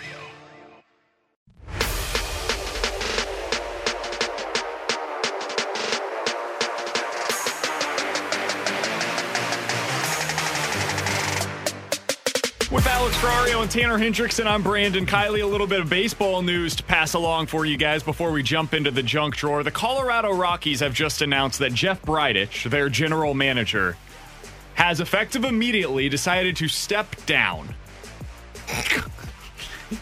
Yeah. Blow it up and then walk away as it blows up behind you. Hey, cool guys don't look at explosions. Amen. They walk away slowly from them. Do you think Nolan Arenado is just like sitting back, cackling, smoking a cigar right now? You're like, yeah, I've been trying to tell you guys this for 5 years. The guy's a clown. No, because I think Nolan Arenado is so happy he's not there anymore. He doesn't even think about it anymore. I don't know that I agree with that. I think Arenado has a little bit of spite in him about what took place, especially at the end. I don't think with so. The Rockies. I think once you go to the new team and you're performing better and they're performing better, you don't even think about it anymore. I think that dude is so unbelievably competitive that he's fueled by what took place in Colorado. I think it got personal between him and Bridich. In fact, we've seen reporting that it did get personal. Honestly, I really just wish Jeff would have traded Trevor Story before he left Colorado. Like, honestly, like light the flame that leads to the tank of gasoline and watch it explode. In all seriousness, why do you think they make this move now? I think it's got to be that they're considering making a move like that at some point this year, right? Because their team stinks. I don't know why you don't make it in the race. offseason. Like, why don't you make that move in the offseason after the Nolan? Maybe they waited before the Arenado trade. Well, but you were moving Arenado regardless. So. Right, so my new general manager, you get to decide what the pieces are that you want in return for Arenado. But maybe you don't want my old general manager making that move. But maybe you don't want to make that old general manager or the new general manager look bad. Maybe you want the old general manager to be the scapegoat. The new guy comes in, makes a move for Trevor Story, and then says, look at this guy. Look at what he got. That's actually a really good That's tinfoil not even theory. no. That's not even a tinfoil theory. I'm That's giving just a you theory. facts. Oh, The facts. problem's going to be whoever they hire as the new general manager, the first move they make is probably going to be trading Trevor Story now. Well, you've got to hire the GM Or lock before up the Trevor deadline. Story. Yeah. Yeah. Oh, they're not re-signing Trevor Story. No chance. Are we sure? I would be stunned. Absolutely stunned at this point. Damn if it, guys! Now you can't trade Trevor Story for Matt Carpenter. That's a good point. Dang. That's very unfortunate. Sorry, guys. Well, we'll get more into this throughout the day today. Alex, what do you have for us in the junk drawer, my friend? Boys, I'm going to take you down a trip down memory lane. Okay. Tanner, you might not know this because you weren't born before this was a All right, thing. so But great memory. But renting movies. We all remember that, BK. Going to Blockbuster. yeah. On like your Apple. Oh. Nothing better on a not Friday your- night than going to Blockbuster, going to the top 20 rentals, Yep, deciding which one you want to go with. Or about you know what? Blockbuster and movies? Maybe old school. You go and rent some video games and you take those Oh, home yeah. on a weekend. Well, somebody, Texas woman, did this 22 years ago. She rented a VHS tape. Good movie, I guess. Sabrina the Teenage Witch, if you like that show. But anyway, she never returned that tape. And now apparently they have placed her with a felony embezzlement for rental property. So now she has got a legal charge against her for renting a tape and never returning it. 22 years ago. She's like a felony? Mm-hmm. I'm positive I have stuff that I have not returned in 20 years. So positive. I can confirm I do. Look. You remember those late charges, man? Those were ridiculous. I have a book from college. Still have it. Didn't you buy that? Probably. No, I did not. Oh, okay. In fact, I got it rented for free. This is amazing. And by the way, the felony charges have been dropped. She basically came out and said, like, look, I didn't even rent this. Somebody in my family must have rented it. I have no idea. I don't know where this is. She's living in a different state. Anyway, they've dropped the felony charges. But this brought me back to my time going to movie stores and renting videos, because I was notorious for renting a movie or a video game, forgetting that I had it because I'd set it in my room, and then my parents would go to the movie store, like, I don't know, a month later, and they'd have like $50 on the late fees. I'm like, what the hell is this? And they'd come home and be like, what the hell did you do, Alex? We were notorious for having to go to the movie store and like negotiate, like total Italian negotiation of like, hey, look, I'll give you half. I know, I'll give you half of the late fees if you just wipe out the other late fees. And they used to do it for us. So then I'd be like, well, hell, I'm going to just rent stuff and keep it forever, and we'll just negotiate and not have to pay it ever again. 65780 is the Air Comfort Service text line from the 314. Guys, that's also a felony charge in Missouri. Failure to return rented or at least property. Oh. Wow. Guys, I promise you that I have movies. But the good news is it's from a company that's no longer in business. But that also happened to this woman. Family Video? Yeah. I guarantee you I had stuff that's still rented out that I never returned. Charges have been dropped, and apparently her boyfriend was the one that rented it back in the day. Man, that's brutal. You remember you had the card. First you of had all, the Blockbuster card that you would would rent things off of. Why is her boyfriend renting Sabrina the Teenage Witch? That's a fair question. Are we sure it was Sabrina? Are we sure it was in the kid section and not in the adult section? Another fair question. Right? So in my junk drawer today, well, speaking of the adult section, a Japanese man man has been arrested for dating 35 women. That's illegal? Apparently. At the same time? Yeah. This is according to a story out in Tokyo. A serial dater has been arrested in Japan after defrauding 35 women at the same time while receiving gifts and cards from all of them. He is 39 years old. He is a part-time worker with no fixed address, and apparently he does work for some kind of water company. And a total of 35 different victims were identified, with possibly more coming forward. They gave him different types of gifts because apparently they were expecting that there would be some kind of marriage that was coming in the future. And this gentleman, with 35 different women, was maintaining relationships in which all of them were of the opinion that they were going to marry this man. Can you imagine? I have a hard time keeping communication and knowing what my schedule looks like with my fiance. Well, you should get a better app for that. 35 different women at the same time? Do you have like a schedule where it's, hey, lunch this day with this one, dinner this day with Tracy, breakfast this day with Lucy? How do you keep track of all this stuff? I see nothing I'm wrong. more impressed than anything. Yeah, I was going to say, I see nothing wrong with this. The man found a way to work the system and be able to go on a bunch of dates and get gifts. I can't believe this is illegal in Japan. I'm impressed. Is it really illegal? Apparently. So it's illegal to date multiple women. The story says it's because he defrauded them, but I'm not sure. But how does he defraud them? I'm not it's not sure like he's stealing their why. identity. Yeah, I don't totally understand. He swindled them out of various amounts of money, clothing, and other types of gifts. But it sounds like they were gifts, so I'm confused as to how that would apply. From the 314, dang it, I can't even get one date. You got to get on Tinder, my man. Yeah, Gotta Tinder's get on where Tinder. it's at, right, Ask T-Bone? Tanner about Super it. swipe. Right. Super swipe, baby. Super swipe all of them. That's how Tanner works. How's that going for you right now, Tanner? The super swipes aren't so super. You just swiping just to swipe? At this point, yeah. How many different dating apps are there now? So I know too there's many like to count. Tinder, Bumble. FarmersOnly.com. Heard something about The that. fact that FarmersOnly.com's commercials for it cracks me up. Didn't we forget about not the most important, but like the first one? What's the first one? eHarmony. yeah. Match.com. But those are websites. Those aren't apps. I think you can download an app. Well, yeah, technically everything can be an Okay, app. Cupid? Is that a thing? You guys heard of Meet Me? Okay, we need to come up with a segment here. We need to sign T-Bone up No, this is on not a all of segment. these and weekly Get an update? have a dating update. Oh, I like this. We might be able to play matchmaker for Tanner. Coffee meets bagel. That one. sounds dirty. I don't think that's a dating app. For No, people that's who Hot Dog can't Meets make Bagel. decisions, you should join the app SHIP, S-H-I-P. Hinge. It's very important to make sure you look at that SHIP. Hinge is one. The League is another one. Jeez, how many Tanner, of these things do we have? Tanner, we need to sign you up for all of these, and then weekly we get an update from you. For non-monogamous daters, Field, F-E-E-L-D. That's genius. Play the field. That's what we need to get for Tanner. I bet you this guy out in Japan, he was working on Field. He was fielding. He was for Tanner, sure. listen to all the gifts that you can get if you do this. Guys, I can't even keep track of my own schedule. How can I keep up with... You legitimately go home and eat hot dogs while you watch baseball games. Whoa, that's such a broad assumption. Am I wrong? Yeah.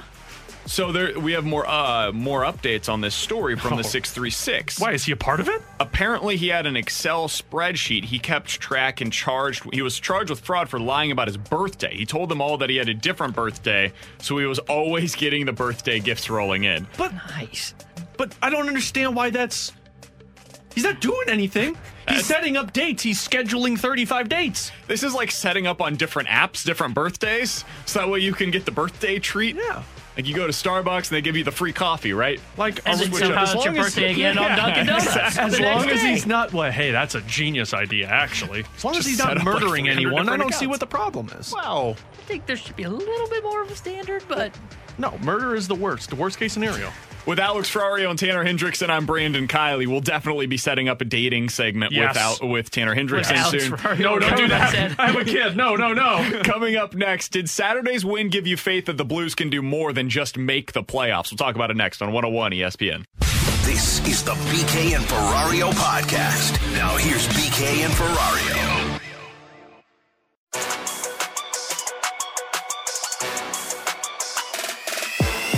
That'll do it. Bring out the Zamboni. Blues get a 5-3 win over Colorado. Jump over Arizona for that fourth playoff spot. We'll see what happens with the Coyotes later on today. Spoiler, the Coyotes won. Son of a... I was going to go back and watch that game. Sorry. If you TiVoed it, I just saved you 3 hours. We appreciate you doing that. That's Alex Ferrario. He's Tanner Hendrickson. I'm Brandon Kiley. Blues win a big one on Saturday night against the Colorado Avalanche. Blues now technically a point back of the Coyotes, but with 3 games in hand. So they're in a really good spot right now for 4th place in the West Division. The question that I wanted to ask you guys is, what did that win do for you in terms of your faith in this team? Because I think there's a pretty good chance that the Blues are going to make the playoffs now. I'm not guaranteeing it, but if you look at the odds, it's like 50-50. Someone changed his tune. Someone's on a roller coaster. Yeah. How did you do it? Wee! It's a lack of faith in the Coyotes as much as it is a faith in the Blues.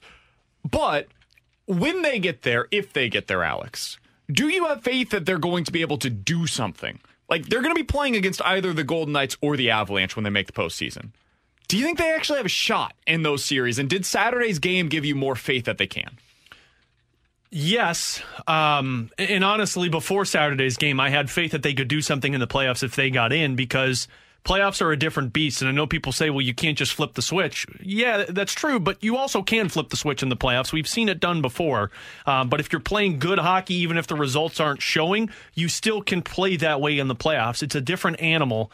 And I think the Blues match up well against the Colorado Avalanche. Now, with that being said, they were without their top goal scorer. They were without their number one goaltender.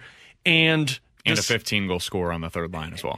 And despite that victory, you had to play, and you won that game from your captain scoring all of the goals. So there still has to be a little bit more buy-in from the other guys before I can sit here and confidently say that they can do some damage in the playoffs. Anything can happen, but before I get to that point, you got to see a victory followed up by the same performance, because that's been the issue for this Blues team. Even when we saw a 3-game win streak, it dipped off. So we got to see some type of consistency, which is why this one's going to be intriguing tonight, because not only are you playing a shorthanded Colorado team because they're without Brandon Saad tonight, but you're also going to be shorthanded yourself now without Colton Parayko and Vince Dunn. So how do they perform with these injuries? That's going to be a real telling sign. Yeah, I'm with you. It's going to be telling how they respond tonight. Can they put back-to-back performances together? And honestly, if they can avoid that slow start, then that would be even a little bit better to add into that. But I won't have a really great feel for whether or not this Blues team is going to be able to compete with the Colorado or Vegas team in the first round of the playoffs until we get into that very final 5-game stretch. Because when I look at the NHL, I always look at like the playoffs and I say, who's hot? Whoever comes into the playoffs playing really well usually goes on a run. So if the Blues come in and they're staggering like they have, I don't think there's any chance that they have. But if they start to put something together and it looks good on the ice for 4 or 5 straight games, then I will buy in and say, you know what, they have a chance, anything can happen. But right now, if I had to say right now, I would say no. I don't think they look competitive enough to take down Colorado or Vegas in the first round. I do think crowds are helping this team, too. Like I mentioned earlier, they fed off the crowds in that last game. And They've stunk at home all year. This is ridiculous. Yeah, but they're getting more people in the stands. I mean, the more the merrier. Hey, you could ask anybody who was in attendance, because I had people that were commenting after that game on post-game saying they fed off of that crowd. I'm sure they did, but I've got to see more than one game where the crowd was meaningful for them to be able to really buy into that. God, you love cardboard cutouts, don't you, BK? No, I think the crowd should matter. It hasn't mattered for the entirety of the season, though, and so I'm not buying in. Just like the 3 games that everybody was all in on before the trade deadline, I'm not buying in after one game that the crowd is somehow going to be the elixir of life for the Blues. Somebody from the 636 says, hey, somebody call a chiropractor for BK. His back has got to be hurting getting on and off of the Blues bandwagon. I'm not sick burn.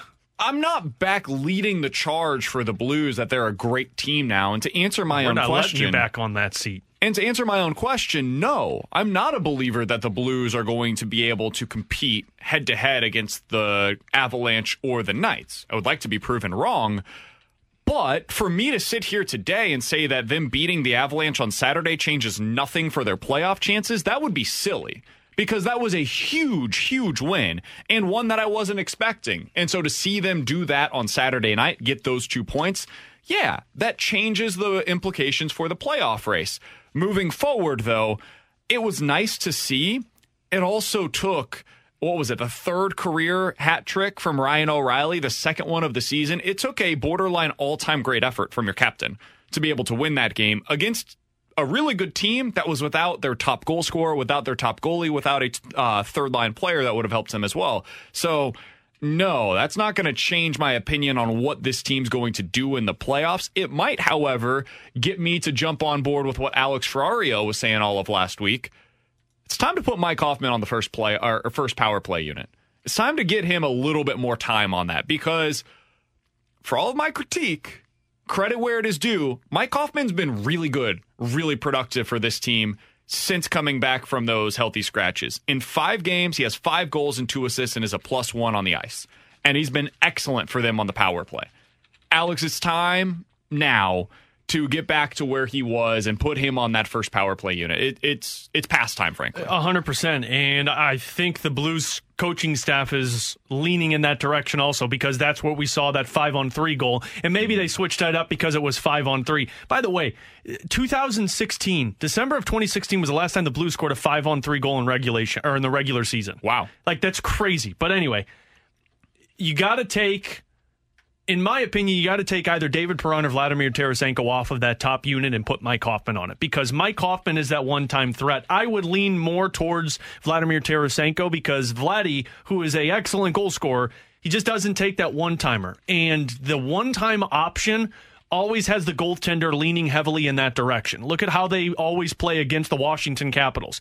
Alex Ovechkin, the goalie, is always leaning that direction for that one-time shot. They set him up nonstop. So if if Mike Hoffman is set up on that near side for the one-timer, then you're going to have more opportunities to get to the puck than on other options, or get Mike Hoffman the shot. So if you want to win hockey games, and look, if you go back to the last couple of games, of course they win that one because of the power play. The game prior to Colorado, they could have tied it up because of 3 power plays they had in the third period, and they couldn't get it done. You got to start with that number one unit and have Mike Hoffman out there, because you have the best passer on the team, you have one of the best defensemen at the power play on that group, and you have a big body in Braden Shen going to the net. I'd have Mike Hoffman on that unit so we can get those one-timers. For what it's worth, it's going to be a tough one for the Blues tonight. Craig Berube said earlier today that Parayko and Dunn are both expected to be out tonight, and he's not sure how long they're going to be out for, so it sounds like that could be a little bit more long-term than we would like.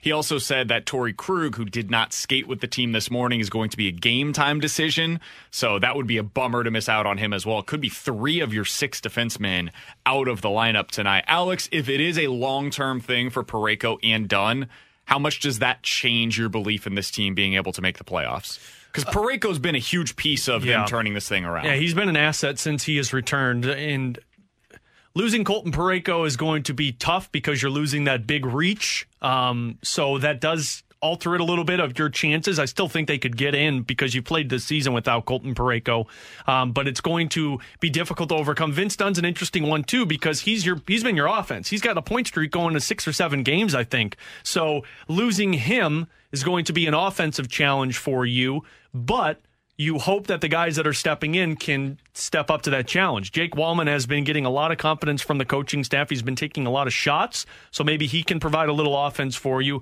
Maybe it's an opportunity for Torrey Krug to take that next step if he's able to play. So I think it's more of a blow to lose Colton Parayko, but I think the Blues can overcome that, especially tonight. They're going with 7 defensemen, and I think that's mostly because Craig Berube has options to rotate guys in and out of that of those shifts out there. You know, you got Robert Bortuzzo, who's a penalty killer. This guy that might be playing, Steve Santini, 6'2" guy who's played in the NHL. So you got another big body out there. So going with 7 defensemen, I mean, it helps a little bit, but it's still a loss without Colton Parayko. Blues are 13-9-2 with Parayko in the lineup. They are 7-10-4 this season when he is not in the lineup, and they will be without him tonight. Blues versus Avalanche, 6 o'clock puck drop. You've got pregame coverage with Alex Ferrario coming up on your home for the Blues 101 ESPN at 5 o'clock. It is 1:15, your time check by Clarkson Jewelers, an officially licensed Rolex jeweler. Coming up next, let's play a game of in or out. 65780 is the Air Comfort Service text line. In or out is next on 101 ESPN. This is the BK and Ferrario podcast. Now here's BK and Ferrario. BK and Ferrario.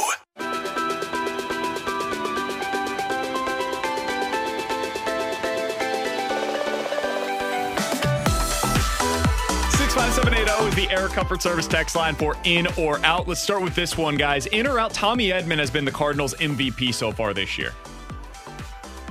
I'm in on that. He looks great at the plate. He solidified the leadoff spot, which was a question mark heading into the season. He can probably play every position. He could probably pitch too if we needed in a pinch. So I was actually shocked over the weekend that they said he's not their backup catcher. That was stunning to me. Oh, the backup emergency catcher? Yeah. Oh, he definitely is. He is if you need him to. There's no shot he's not the emergency backup catcher. Apparently he's not, according to Mike Schilt. Who is? There was a depth chart like in pro football. Like he'd be under each one. Like he's third string on each position, even the pitching. I'll have to look back to see who it was. Sosa. It was Edmundo Sosa. Is their emergency Sosa's catcher? the emergency backup catcher? That's because he's not going to play anywhere else, so you need him to be the backup catcher. What just happened? Did Alex just have a stroke? And my words. In or out, Tommy Edman is their MVP so far this year, Alex. This is the point where you answer. I get it. I can't think, apparently. You want me to fill the gap there real quick for you? Yeah, go for it. Little tease. Tommy Edman on the Danny Mac Show, the BK, tomorrow, 10:30. How about that? Well, since he's not on our show, then I'll say no. Yeah, Tommy Edman's the MVP. And part of me wanted to go Alex Reyes, because if you think... Listen, hear me out for a minute. That guy can't find the strike zone. Yeah, but look at how many close games we've had, and he's been able to close things down for you. Didn't they just play their first one-score game like 5 days ago? Yeah, that's true. Actually, it occurred last week. I love that was you, last Alex. week. No, I'm done with this. I'm done with this game because he just called me out. I'm done. I'm going to go with he is definitely the MVP. Did you guys know he has reached base safely in 20 of their 21 games so far this year? Oh, that's pretty good. He's been hit by a pitch in one game. He took walks in 2 others where he didn't have hits. There's been one game so far this year. It was their 2-0 loss against Philly where he did not reach base at it. Oh, no, he reached base on an error in that game. He has reached base safely at some point in every single game so far this year. That's insane. We're 21 games into the season.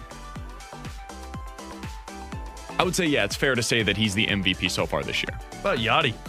I was going to say, Yachty's pretty close based on the way he's played, and was hitting cleanup before this weekend. Are you going to call me out on that one, too? No, that one one's makes fair. that one's a fair. better submission. Look at here. how many games he hasn't had a hit in, Ferrario. Tom Orff mentioned this on Twitter over the weekend. I was stunned to see it. Tommy Edman joined David Eckstein as the only Cardinals in the last 40 years to start 21 straight games at the beginning of the season batting leadoff for the team. That's 21 surprising. straight games to start the year batting leadoff. Because didn't John Jay have a run of being a leadoff guy for a while? I think the thing is playing every day. And I think he That's went the back and crazy forth part with of it. Carpenter, too, at that time. Oh, yeah. Well, even then, I would think Carp would be pretty close to that. Well, but Carpenter went back and forth with Fowler at the time. And he got days off. That's the other thing. Is like the fact that Tommy Edman has had 0 days off so far this year is also a part of the story, you know? I mean, he's had fewer days off than Yachty or Molina. He's not allowed to have days off. I think the only guys that have played in every game is Arenado and Tommy Edman. I think those are the only two, if I'm not mistaken, because Yachty's been out. Goldie had the back injury. Otherwise, he's played in every game. And there was that one They gave him game a where day Dylan off. Carlson got the day off as well. DeYoung got a day that's off. Right. I think they're the only two that have played Carlson in. ended up getting into Paul that DeYoung game. gotten a day off? I don't think Paul DeYoung has. Yeah, because Soso got a start one day on a day game. So the only guys that have appeared in every game so far is Williams, Arenado, Edman, and Carlson. They've appeared in every game. Oh, well, appeared. Not Okay. started, but appeared in a game at some point throughout. 65780 is the Air Comfort Service text line for in or out. In or out, Madison Bumgarner's 7-inning no-hitter yesterday should qualify as a no-hitter in the record book. Tanner, we'll start with you, my man. Didn't I say I would have been in on this earlier on the Danny Mac show? Yeah, but I don't believe it. Yeah, I think I've changed my mind. Out. You've got to play 9 innings for it. And there was a great saying, I can't remember, it's something about going to church and baseball's meant for 9 innings. What? Amen to that. I don't remember. What the hell It was just on the text happened? line. I'm going to get shirts made once I find it again. Okay, that's confusing as hell. Of course it's supposed to be a no-hitter. Look up the definition of no-hitter. A complete game in which a pitcher yields no hits to the opposing team. In 9 innings. No. There's no thing about 9 innings, and that's coming from Oxford Dictionary. You don't argue Oxford Dictionary, T-Bone. It doesn't matter if it's 7 innings, 9 innings, 5 innings. It's a no-hitter. 7 innings are so stupid. What happens if the starting pitcher's pulled and the bullpen gets no hits through 7 games or 9 games? It's still considered a game no-hitter. But the guy gets through 7 innings. That's a full game. Mad Bum It's a didn't even no-hitter. appreciate what he did yesterday. That's Did you because guys the hear man his doesn't comments? appreciate anything. Mad Bum was saying, thanks dude to the won the Shadows, whole- thanks to Manford. Let him go out there and pitch 9. That's what stinks. It's not counted But as it's a 7 no-hitter. innings. It's not counted as a no-hitter. It is in the counted, though, baseball as a rule. complete game. It That's the is. thing that is... But it if shouldn't you're- be. If you're going to count it as a complete game, you've also got to count it as a no-hitter. Because it counted for Waino last year. When they came out of the quarantine and they needed it the most, his game You're not- counted you're not- as a complete game. You're not taking away anything from the guys who pitched 9 innings. They just did it 2 more innings because that was the full game. If that would have been 9 innings, he would have gone back How out are you there. not taking anything away? That's a much harder feat than 7 innings. That's fine, but he did Because that's exactly 6 what more it's outs. supposed to be, considered a no-hitter. You pitched an entire game without giving up a hit. I'm out. 65780 is the Air Comfort Service text line for in or out. Guys, in or out, the Patriots are the best landing spot possible for Justin Fields. So there was a report today from Albert Breer of the Monday Morning Quarterback on Sports Illustrated. He said that the Patriots have at least touched base with multiple teams in the top 10. The big question on most teams' minds is whether or not Belichick will get aggressive if, say, Justin Fields would be there around number 7 or number 8. In or out, the best possible landing spot for Justin Fields in this year's draft is the New England Patriots. Part of me wants to say no, because as much as they want to shift to a mobile quarterback system, Josh McDaniels has found success along with Bill Belichick with that stationary quarterbacks. I feel like the best destination for the Patriots would have Mac Jones there. But for Justin Fields... Yeah, that's what I'm saying. Yeah, but for Justin Fields, I feel like you might be better off in a San Francisco system with a guy with a little more creativity and Kyle Shanahan. Sounds like they're down to Mac Jones or Trey Lance. I think Trey According Lance to all of the reports. Crazy. Well, didn't Vegas' sportsbook, though, have Fields as the at one point, quarterback taken? They were wrong. I think Justin Fields would be better off in San Francisco with a little more creativity, but that's just me. I think that he's perfect in New England. He can throw the ball, and sure, they are. I agree with you, Alex. They have liked a stationary quarterback more in the past, but I think we saw some hints, especially early in the season with Cam Newton. Before he had COVID, we saw what they could run an offense with a quarterback that could run. He can't throw. Now imagine adding in Fields that can throw the ball much better than Cam Newton. So I'll say in. I think Justin Fields makes a ton of sense to go to New England. I think that there are 3 teams that I think are the best fits, but I'm going to narrow it down to 2 for you. I think Denver, Carolina, and New England are the 3 best options for him. But I'm going to eliminate Denver just because I think that their coaching is not quite at the same level as Carolina or New England's. I think you can make a strong case that Carolina is actually the best possible landing spot for Justin Fields, though. You've got really good receivers. DJ Moore is out there. You've also got a fantastic young offensive mind that you can work with as your offensive coordinator with Joe Brady. I think Carolina is the best possible landing spot. But if you can't go there, if you're going with somebody that would be trading up, I would go with New England. I think you'd be a great fit there. And if the rest of the league allows that to happen, they deserve everything that's coming. Because he's going to be good for them. We know how that's going to go. Whether it's the best fit or not, doesn't much matter. He'll be good for New England if he lands there. Next one up for you guys, in or out, Julio Jones needs to be on the Baltimore Ravens by the end of the week. Peter King reported earlier today, said, I can't predict any bombshells, but a few things that would not surprise me. Most notably, it wouldn't surprise me if the Falcons put together the framework of a trade that includes Julio Jones going elsewhere. He said that he thinks that it would include draft picks for next year going to the Atlanta Falcons. Guys, in or out, the Ravens are the best possible landing spot for Julio Jones if he's traded. I'm going to say out. I want to say I think Miami's better. Ooh. I think Miami's a really good spot for him. Baltimore, I think Baltimore's a good fit too. That's probably my second. I think if you give that Miami team a good wide receiver in Tua, even though I'm not big on Tua. Man, can you imagine if they add like Jalen Waddle and Julio Jones? That'd be... Or if they take Kyle Pitts. Yeah, either way, that'd be amazing. I'd say out too. I like the Miami one. This feels 100% like New England Patriots territory. Oh, yeah. This feels like 100% Bill Belichick saying, we'll take them. They're and then get a quarterback. Justin Fields and Julio Jones, aren't they? So I would say... What a combo. Yeah, I would say, and then you got the 2 tight ends that they signed in the offseason. And it's back. These guys are going back to the Super Bowl again. Oh, let's not get crazy here. I could see it. Out, by the way. I think the best fit is Green Bay. I think he would be not fair. I think he would be a lot of fun. That's just not fair to see in Green Bay. I do not think that the Falcons would make that trade, though. I don't think they would trade him within the same conference. Another one that does make what if he goes to Tampa? Yeah. Oh my God. There's no way they trade him within the division, though. Maybe within the conference, no chance in the division. They hate each other in that division. Indianapolis is another one that You can makes a hate lot of someone sense. all you want, but if they give you a nice package for it, I'd trade them no matter what. First-round picks. I'll give you whatever you give me want. 3 first-rounders. Let's do it. That's a good point. I think the best fit, though, is the Ravens. They need a guy like that. They've been missing out on receivers. Let's find out if Lamar, if it's on him or if it's the receivers. I'm and amazed know you that. didn't say Kansas City. They had Des Bryant. That's true. Exactly. Yeah, but Des Bryant. Let's get Des Bryant non-washed up version. Yeah. Oh. Des Bryant is past his prime. I think the Chiefs are a sleeper team on this. I'll go ahead and say that. Last thing for you guys. Just going to slide right past that. Wow. In or out, the 49ers are actually going to draft Mac Jones. The closer we get, the more it's kind of leaning towards this once again.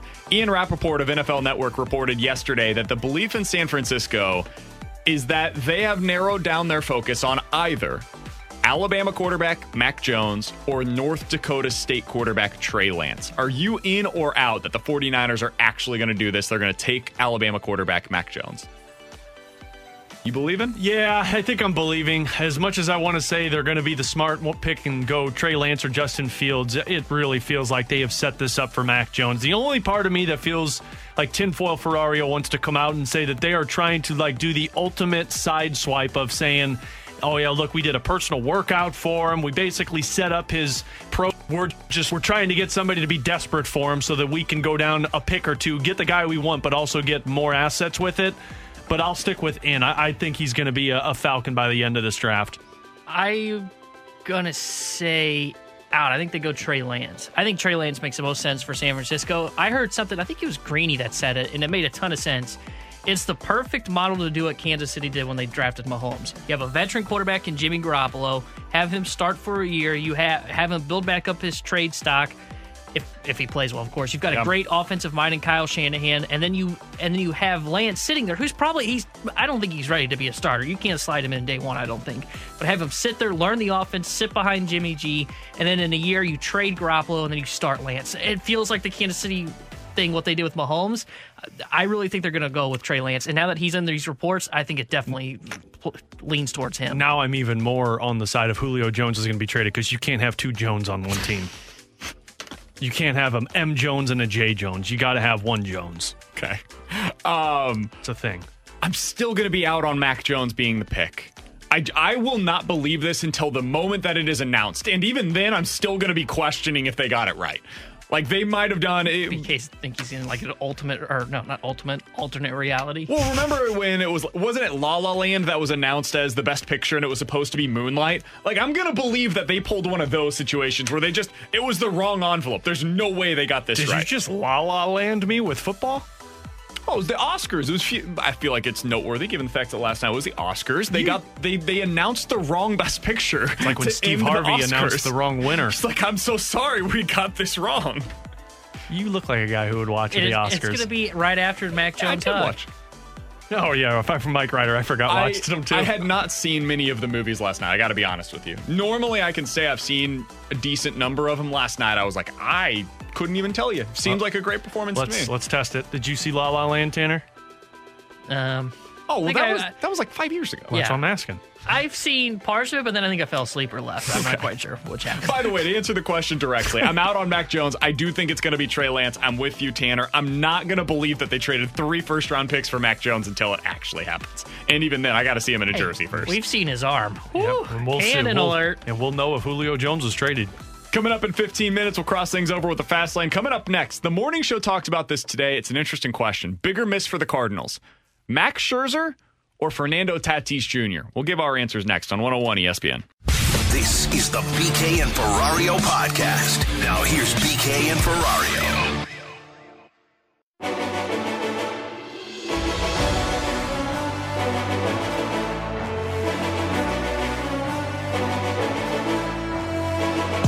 With Alex Ferrario and Tanner Hendrickson, I'm Brandon Kiley. All right, so the morning show asked this question earlier today, and I found it to be pretty interesting, coming off of the Cardinals series with the Nationals and the Fernando Tatis weekend, which was, I don't know how much you guys were able to watch of it. Unbelievable. Saw he's cheating. Whoa. Okay. Whoa. No, he was. What's he cheating about? He was looking at Stealing the signs. It's fine. Cover him up better. Welcome to baseball. At least he didn't use a trash can. He's incredible. So the morning show spent a lot of time on this. Bigger miss for the Cardinals. Was it not signing Fernando Tatis Jr. as a prospect or not signing Max Scherzer when he was a free agent back in 2015. So let me give you a little bit of the background here on these two players. Scherzer signed in 2015 to a massive contract with the Washington Nationals. Tatis also signed in 2015 as an amateur.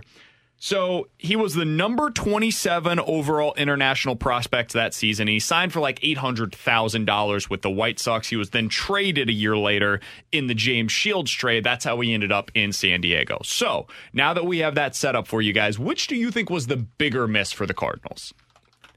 Boy, I mean, look, you can't go wrong with either of these, but I think for me, I would say Fernando Tatis Jr. is the bigger miss. And I understand that Max Scherzer is a Hall of Fame pitcher and was a Hall of Fame pitcher at the time that he signed, and he led them to a World Series, and you're taking a shot on a young player like Fernando Tatis Jr., but Max Scherzer has an impact one every 5 days. Fernando Tatis Jr. is going to have an impact in 150, 160, 162 games in a season. And look at what he has done with San Diego up until this point. Your starting shortstop in 2015 was Johnny Peralta. Now, Paul DeJong was coming, but Paul DeJong wasn't looked at as the guy. Aledmys Diaz was the next shortstop that took over. Basically, you had guys that stole the position that weren't expected to be everyday players. Fernando Tatis Jr. was a superstar in the making, and that was with the understanding that, the Cardinals were dealing with the loss of a young superstar that they thought was going to kind of take over. So Tatis Jr. was a pillar of a franchise if you're able to get that guy. Max Scherzer is as well, but I think you can look at the rotation and say they had guys that were coming up, but you don't have a guy like Fernando Tatis Jr. in your system. So I'd say he was the bigger miss. Yeah, I'm with you. I think Fernando Tatis is the bigger miss because, like you said, Scherzer goes once every 5 days.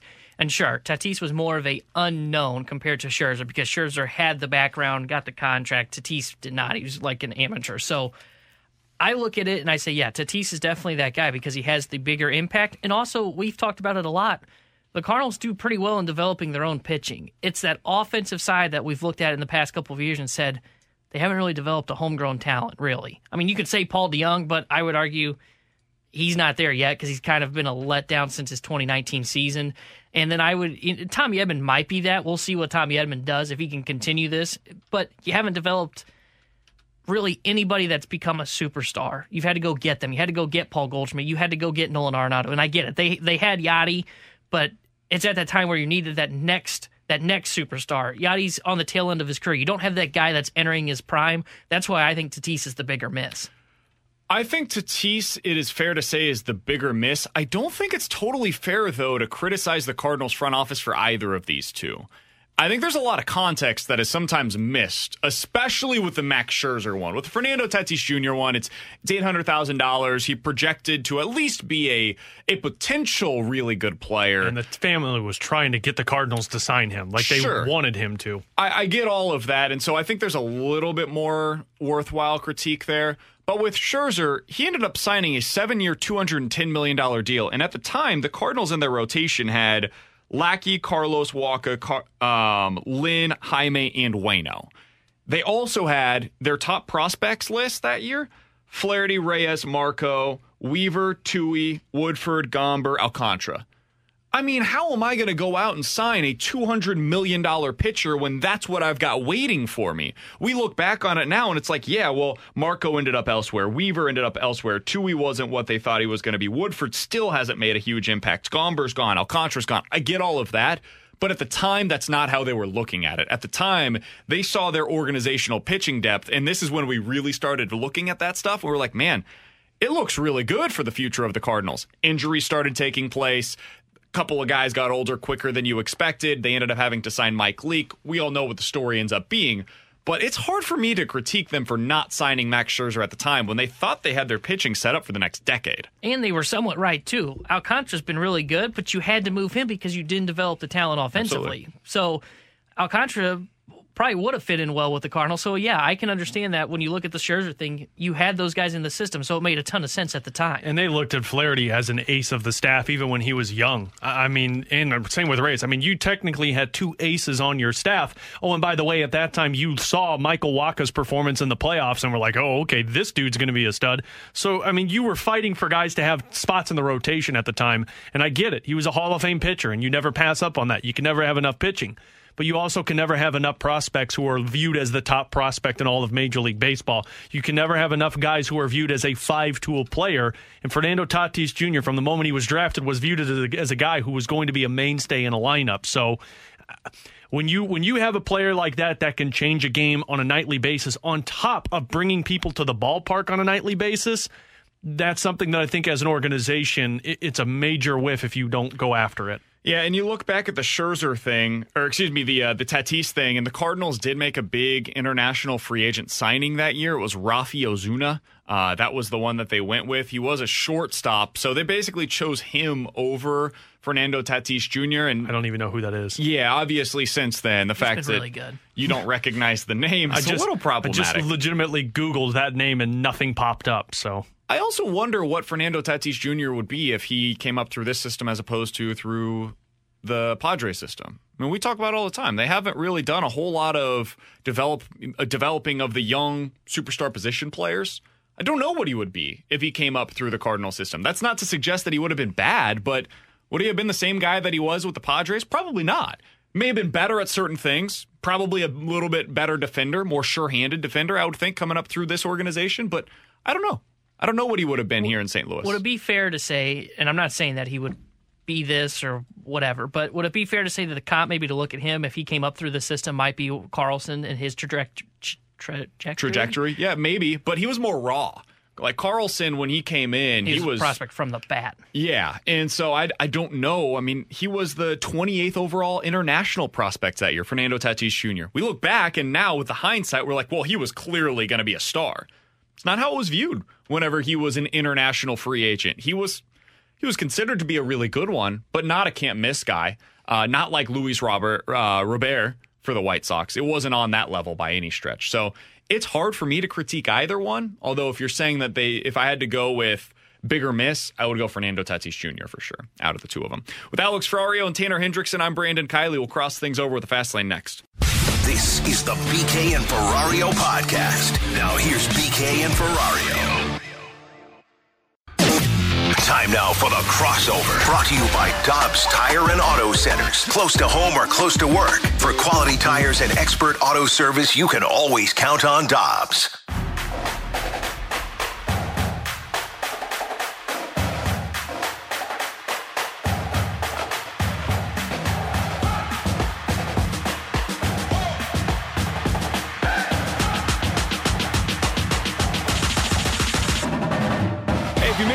From today's show, be sure to check out the podcast page. It's all presented by I Promise. Katie Woo joined us earlier today. She's going to join us weekly throughout the baseball season. Great conversation with her. We also had Larry Boa, former Phillies player, manager, and coach. All of that, again, found on the podcast page, 101ESPN.com and the free 101 ESPN app. Crossing things over now with the Fast Lane. Stoltz, what's good, man? Man, it was a good weekend. Good weekend for the local teams. Pretty nice weather. Yesterday was beautiful out, so it's a good weekend. A lot of football stuff, too. Yeah. I don't know how much you guys are going to be talking about this later today, but this is one of the more intriguing NFL drafts in a really long time. Yeah. And a lot of that is because of the quarterbacks, because when you have the potential for 4 guys going in the top 4, we've never seen that before. But it's also like the top non-quarterback in this draft is probably a tight end in Kyle Pitts. Right. That's pretty rare. There's not really a whole lot of edge rushers that are expected to go high. There's a bunch of wide receivers that we've seen play at a really high level. It's a really intriguing class to me to see kind of how this thing shakes up over the next, I guess, 3 days now before the draft. Well, the QBs, you touched upon it. Yeah, so 4 QBs could go 4, but we don't know who's going to be 3, which is really intriguing. So nobody's talking, and this always happens, right? Like nobody's talking about Trevor Lawrence because we know where he's going. Nobody's really talking now about Zach Wilson, who I love, but he's a huge question mark, as big of a question mark as any of the top quarterbacks in this league's draft, or this year's draft. But he's going to the Jets, so you cross him off. Then what do the 49ers do at 3? Apparently, according to the latest reports, and I don't know if I'm buying this, like you don't make You don't trade. BT and I were talking about this. You don't make a trade up to 3 if you don't know who you're going to take. So Schefter reported earlier today, he was on his podcast, and he said his understanding is that they made the trade up with the understanding that they were going to get Mac Jones. Right. Because Shanahan apparently loves Mac Jones. Correct. And since then, with all of the different workouts, the interviews that they've done, Trey Lance has made a really significant impression on Shanahan and the front office as well. So, again, it's lying season. Who knows how much of that is true versus fabricated? But it sounds like it's between the two of them. Right. If you had to guess today, what do you think they do at 3, San Francisco? I've got the wager with both Jamie and BT that they will not take Mac Jones third. And they were smart. BT and Jamie were smart because instead of just allowing me to have Trey Lance or Justin Fields, who would be the next guy that, if the 49ers don't take Mac Jones, it's going to be one of those guys. Mm-hmm. They forced me to take somebody. So I took Trey Lance. I think that sounds like that's the guy. You're right. I would think so too. So we'll see. So I think that I'm going to just stick with my guns here and say that they wouldn't have moved up to 3 to take Mac Jones. Because here's the thing, and Jamie asked me this in the office. I'd love to get your take on this, BK. If Mac Jones does not go 3rd overall, how far does he fall? It's a great question. It's something that I've been thinking a lot about. I say he falls out of the top 15. Oh, I don't know that he falls that far. I think you would see a team trade up for him, if nothing else. I think Denver might take him at 9. I don't know, though, because George Payton, their new general manager, we don't know what he wants in a quarterback. He has no history. It's the first time he's been a GM, but he was in Minnesota where they had Kirk Cousins. Does that mean that he wants his next Kirk Cousins, or does that mean he wants to get as far away from Kirk Cousins? I don't know, honestly. But Carolina, Denver, Detroit, I could see any of those 3 taking him. I could also see New England trading up to be able to get him. So I think he goes top 15 still. I think it's towards the back half of the top 10, though. It goes back to what you said before. This is going to be one of the more fascinating aspects of Thursday night because we'll see what the 49ers do. And as a Falcon fan, I was about to say, what do you want it for? I hope the 49ers take Mac Jones because now you've got the 2 quarterbacks sitting there in Trey Lance and Justin Fields. Somebody wants to trade up, fine. They're in a really good spot. I don't think Kyle Pitts helps them win immediately. Do you think they're trading Julio? Because that's been the buzz today, is that they're at least listening to offers on Julio. They're in cap hell. They can't sign their rookie draft class without making a move. So yes, I think it's possible. But if they trade Julio Jones and take Kyle Pitts, I think you're robbing Peter to pay Paul.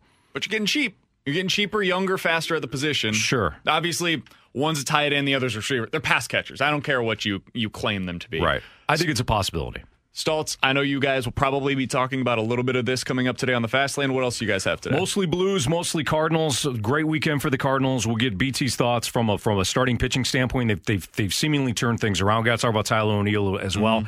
And then I heard you guys talking about it before. You kind of coined it as the Ryan O'Reilly, not over my dead body game. And it was. So I'm going to ask Jamie, what was the main difference between Thursday night and Saturday? Was it just a more opportunistic Blues team, or did he pick apart some aspects on Saturday that he liked? And you're down some defenders now, too. Colton Parayko's not going to play tonight. Vince Dunn's not going to play tonight. Torrey Krug's up in the air. I'm going to ask Jamie, how does that impact a team like the Blues against the Avs? Looking forward to that. That's coming up from 2 to 6. We'll be back tomorrow at 11. And tomorrow at 10:30, we've got Tommy Edman on the Danny Mac Show right here on 101 ESPN. Well, Daddy always said, hit them where they ain't. You've been listening to the BK and Ferrario podcast, powered by I Promise.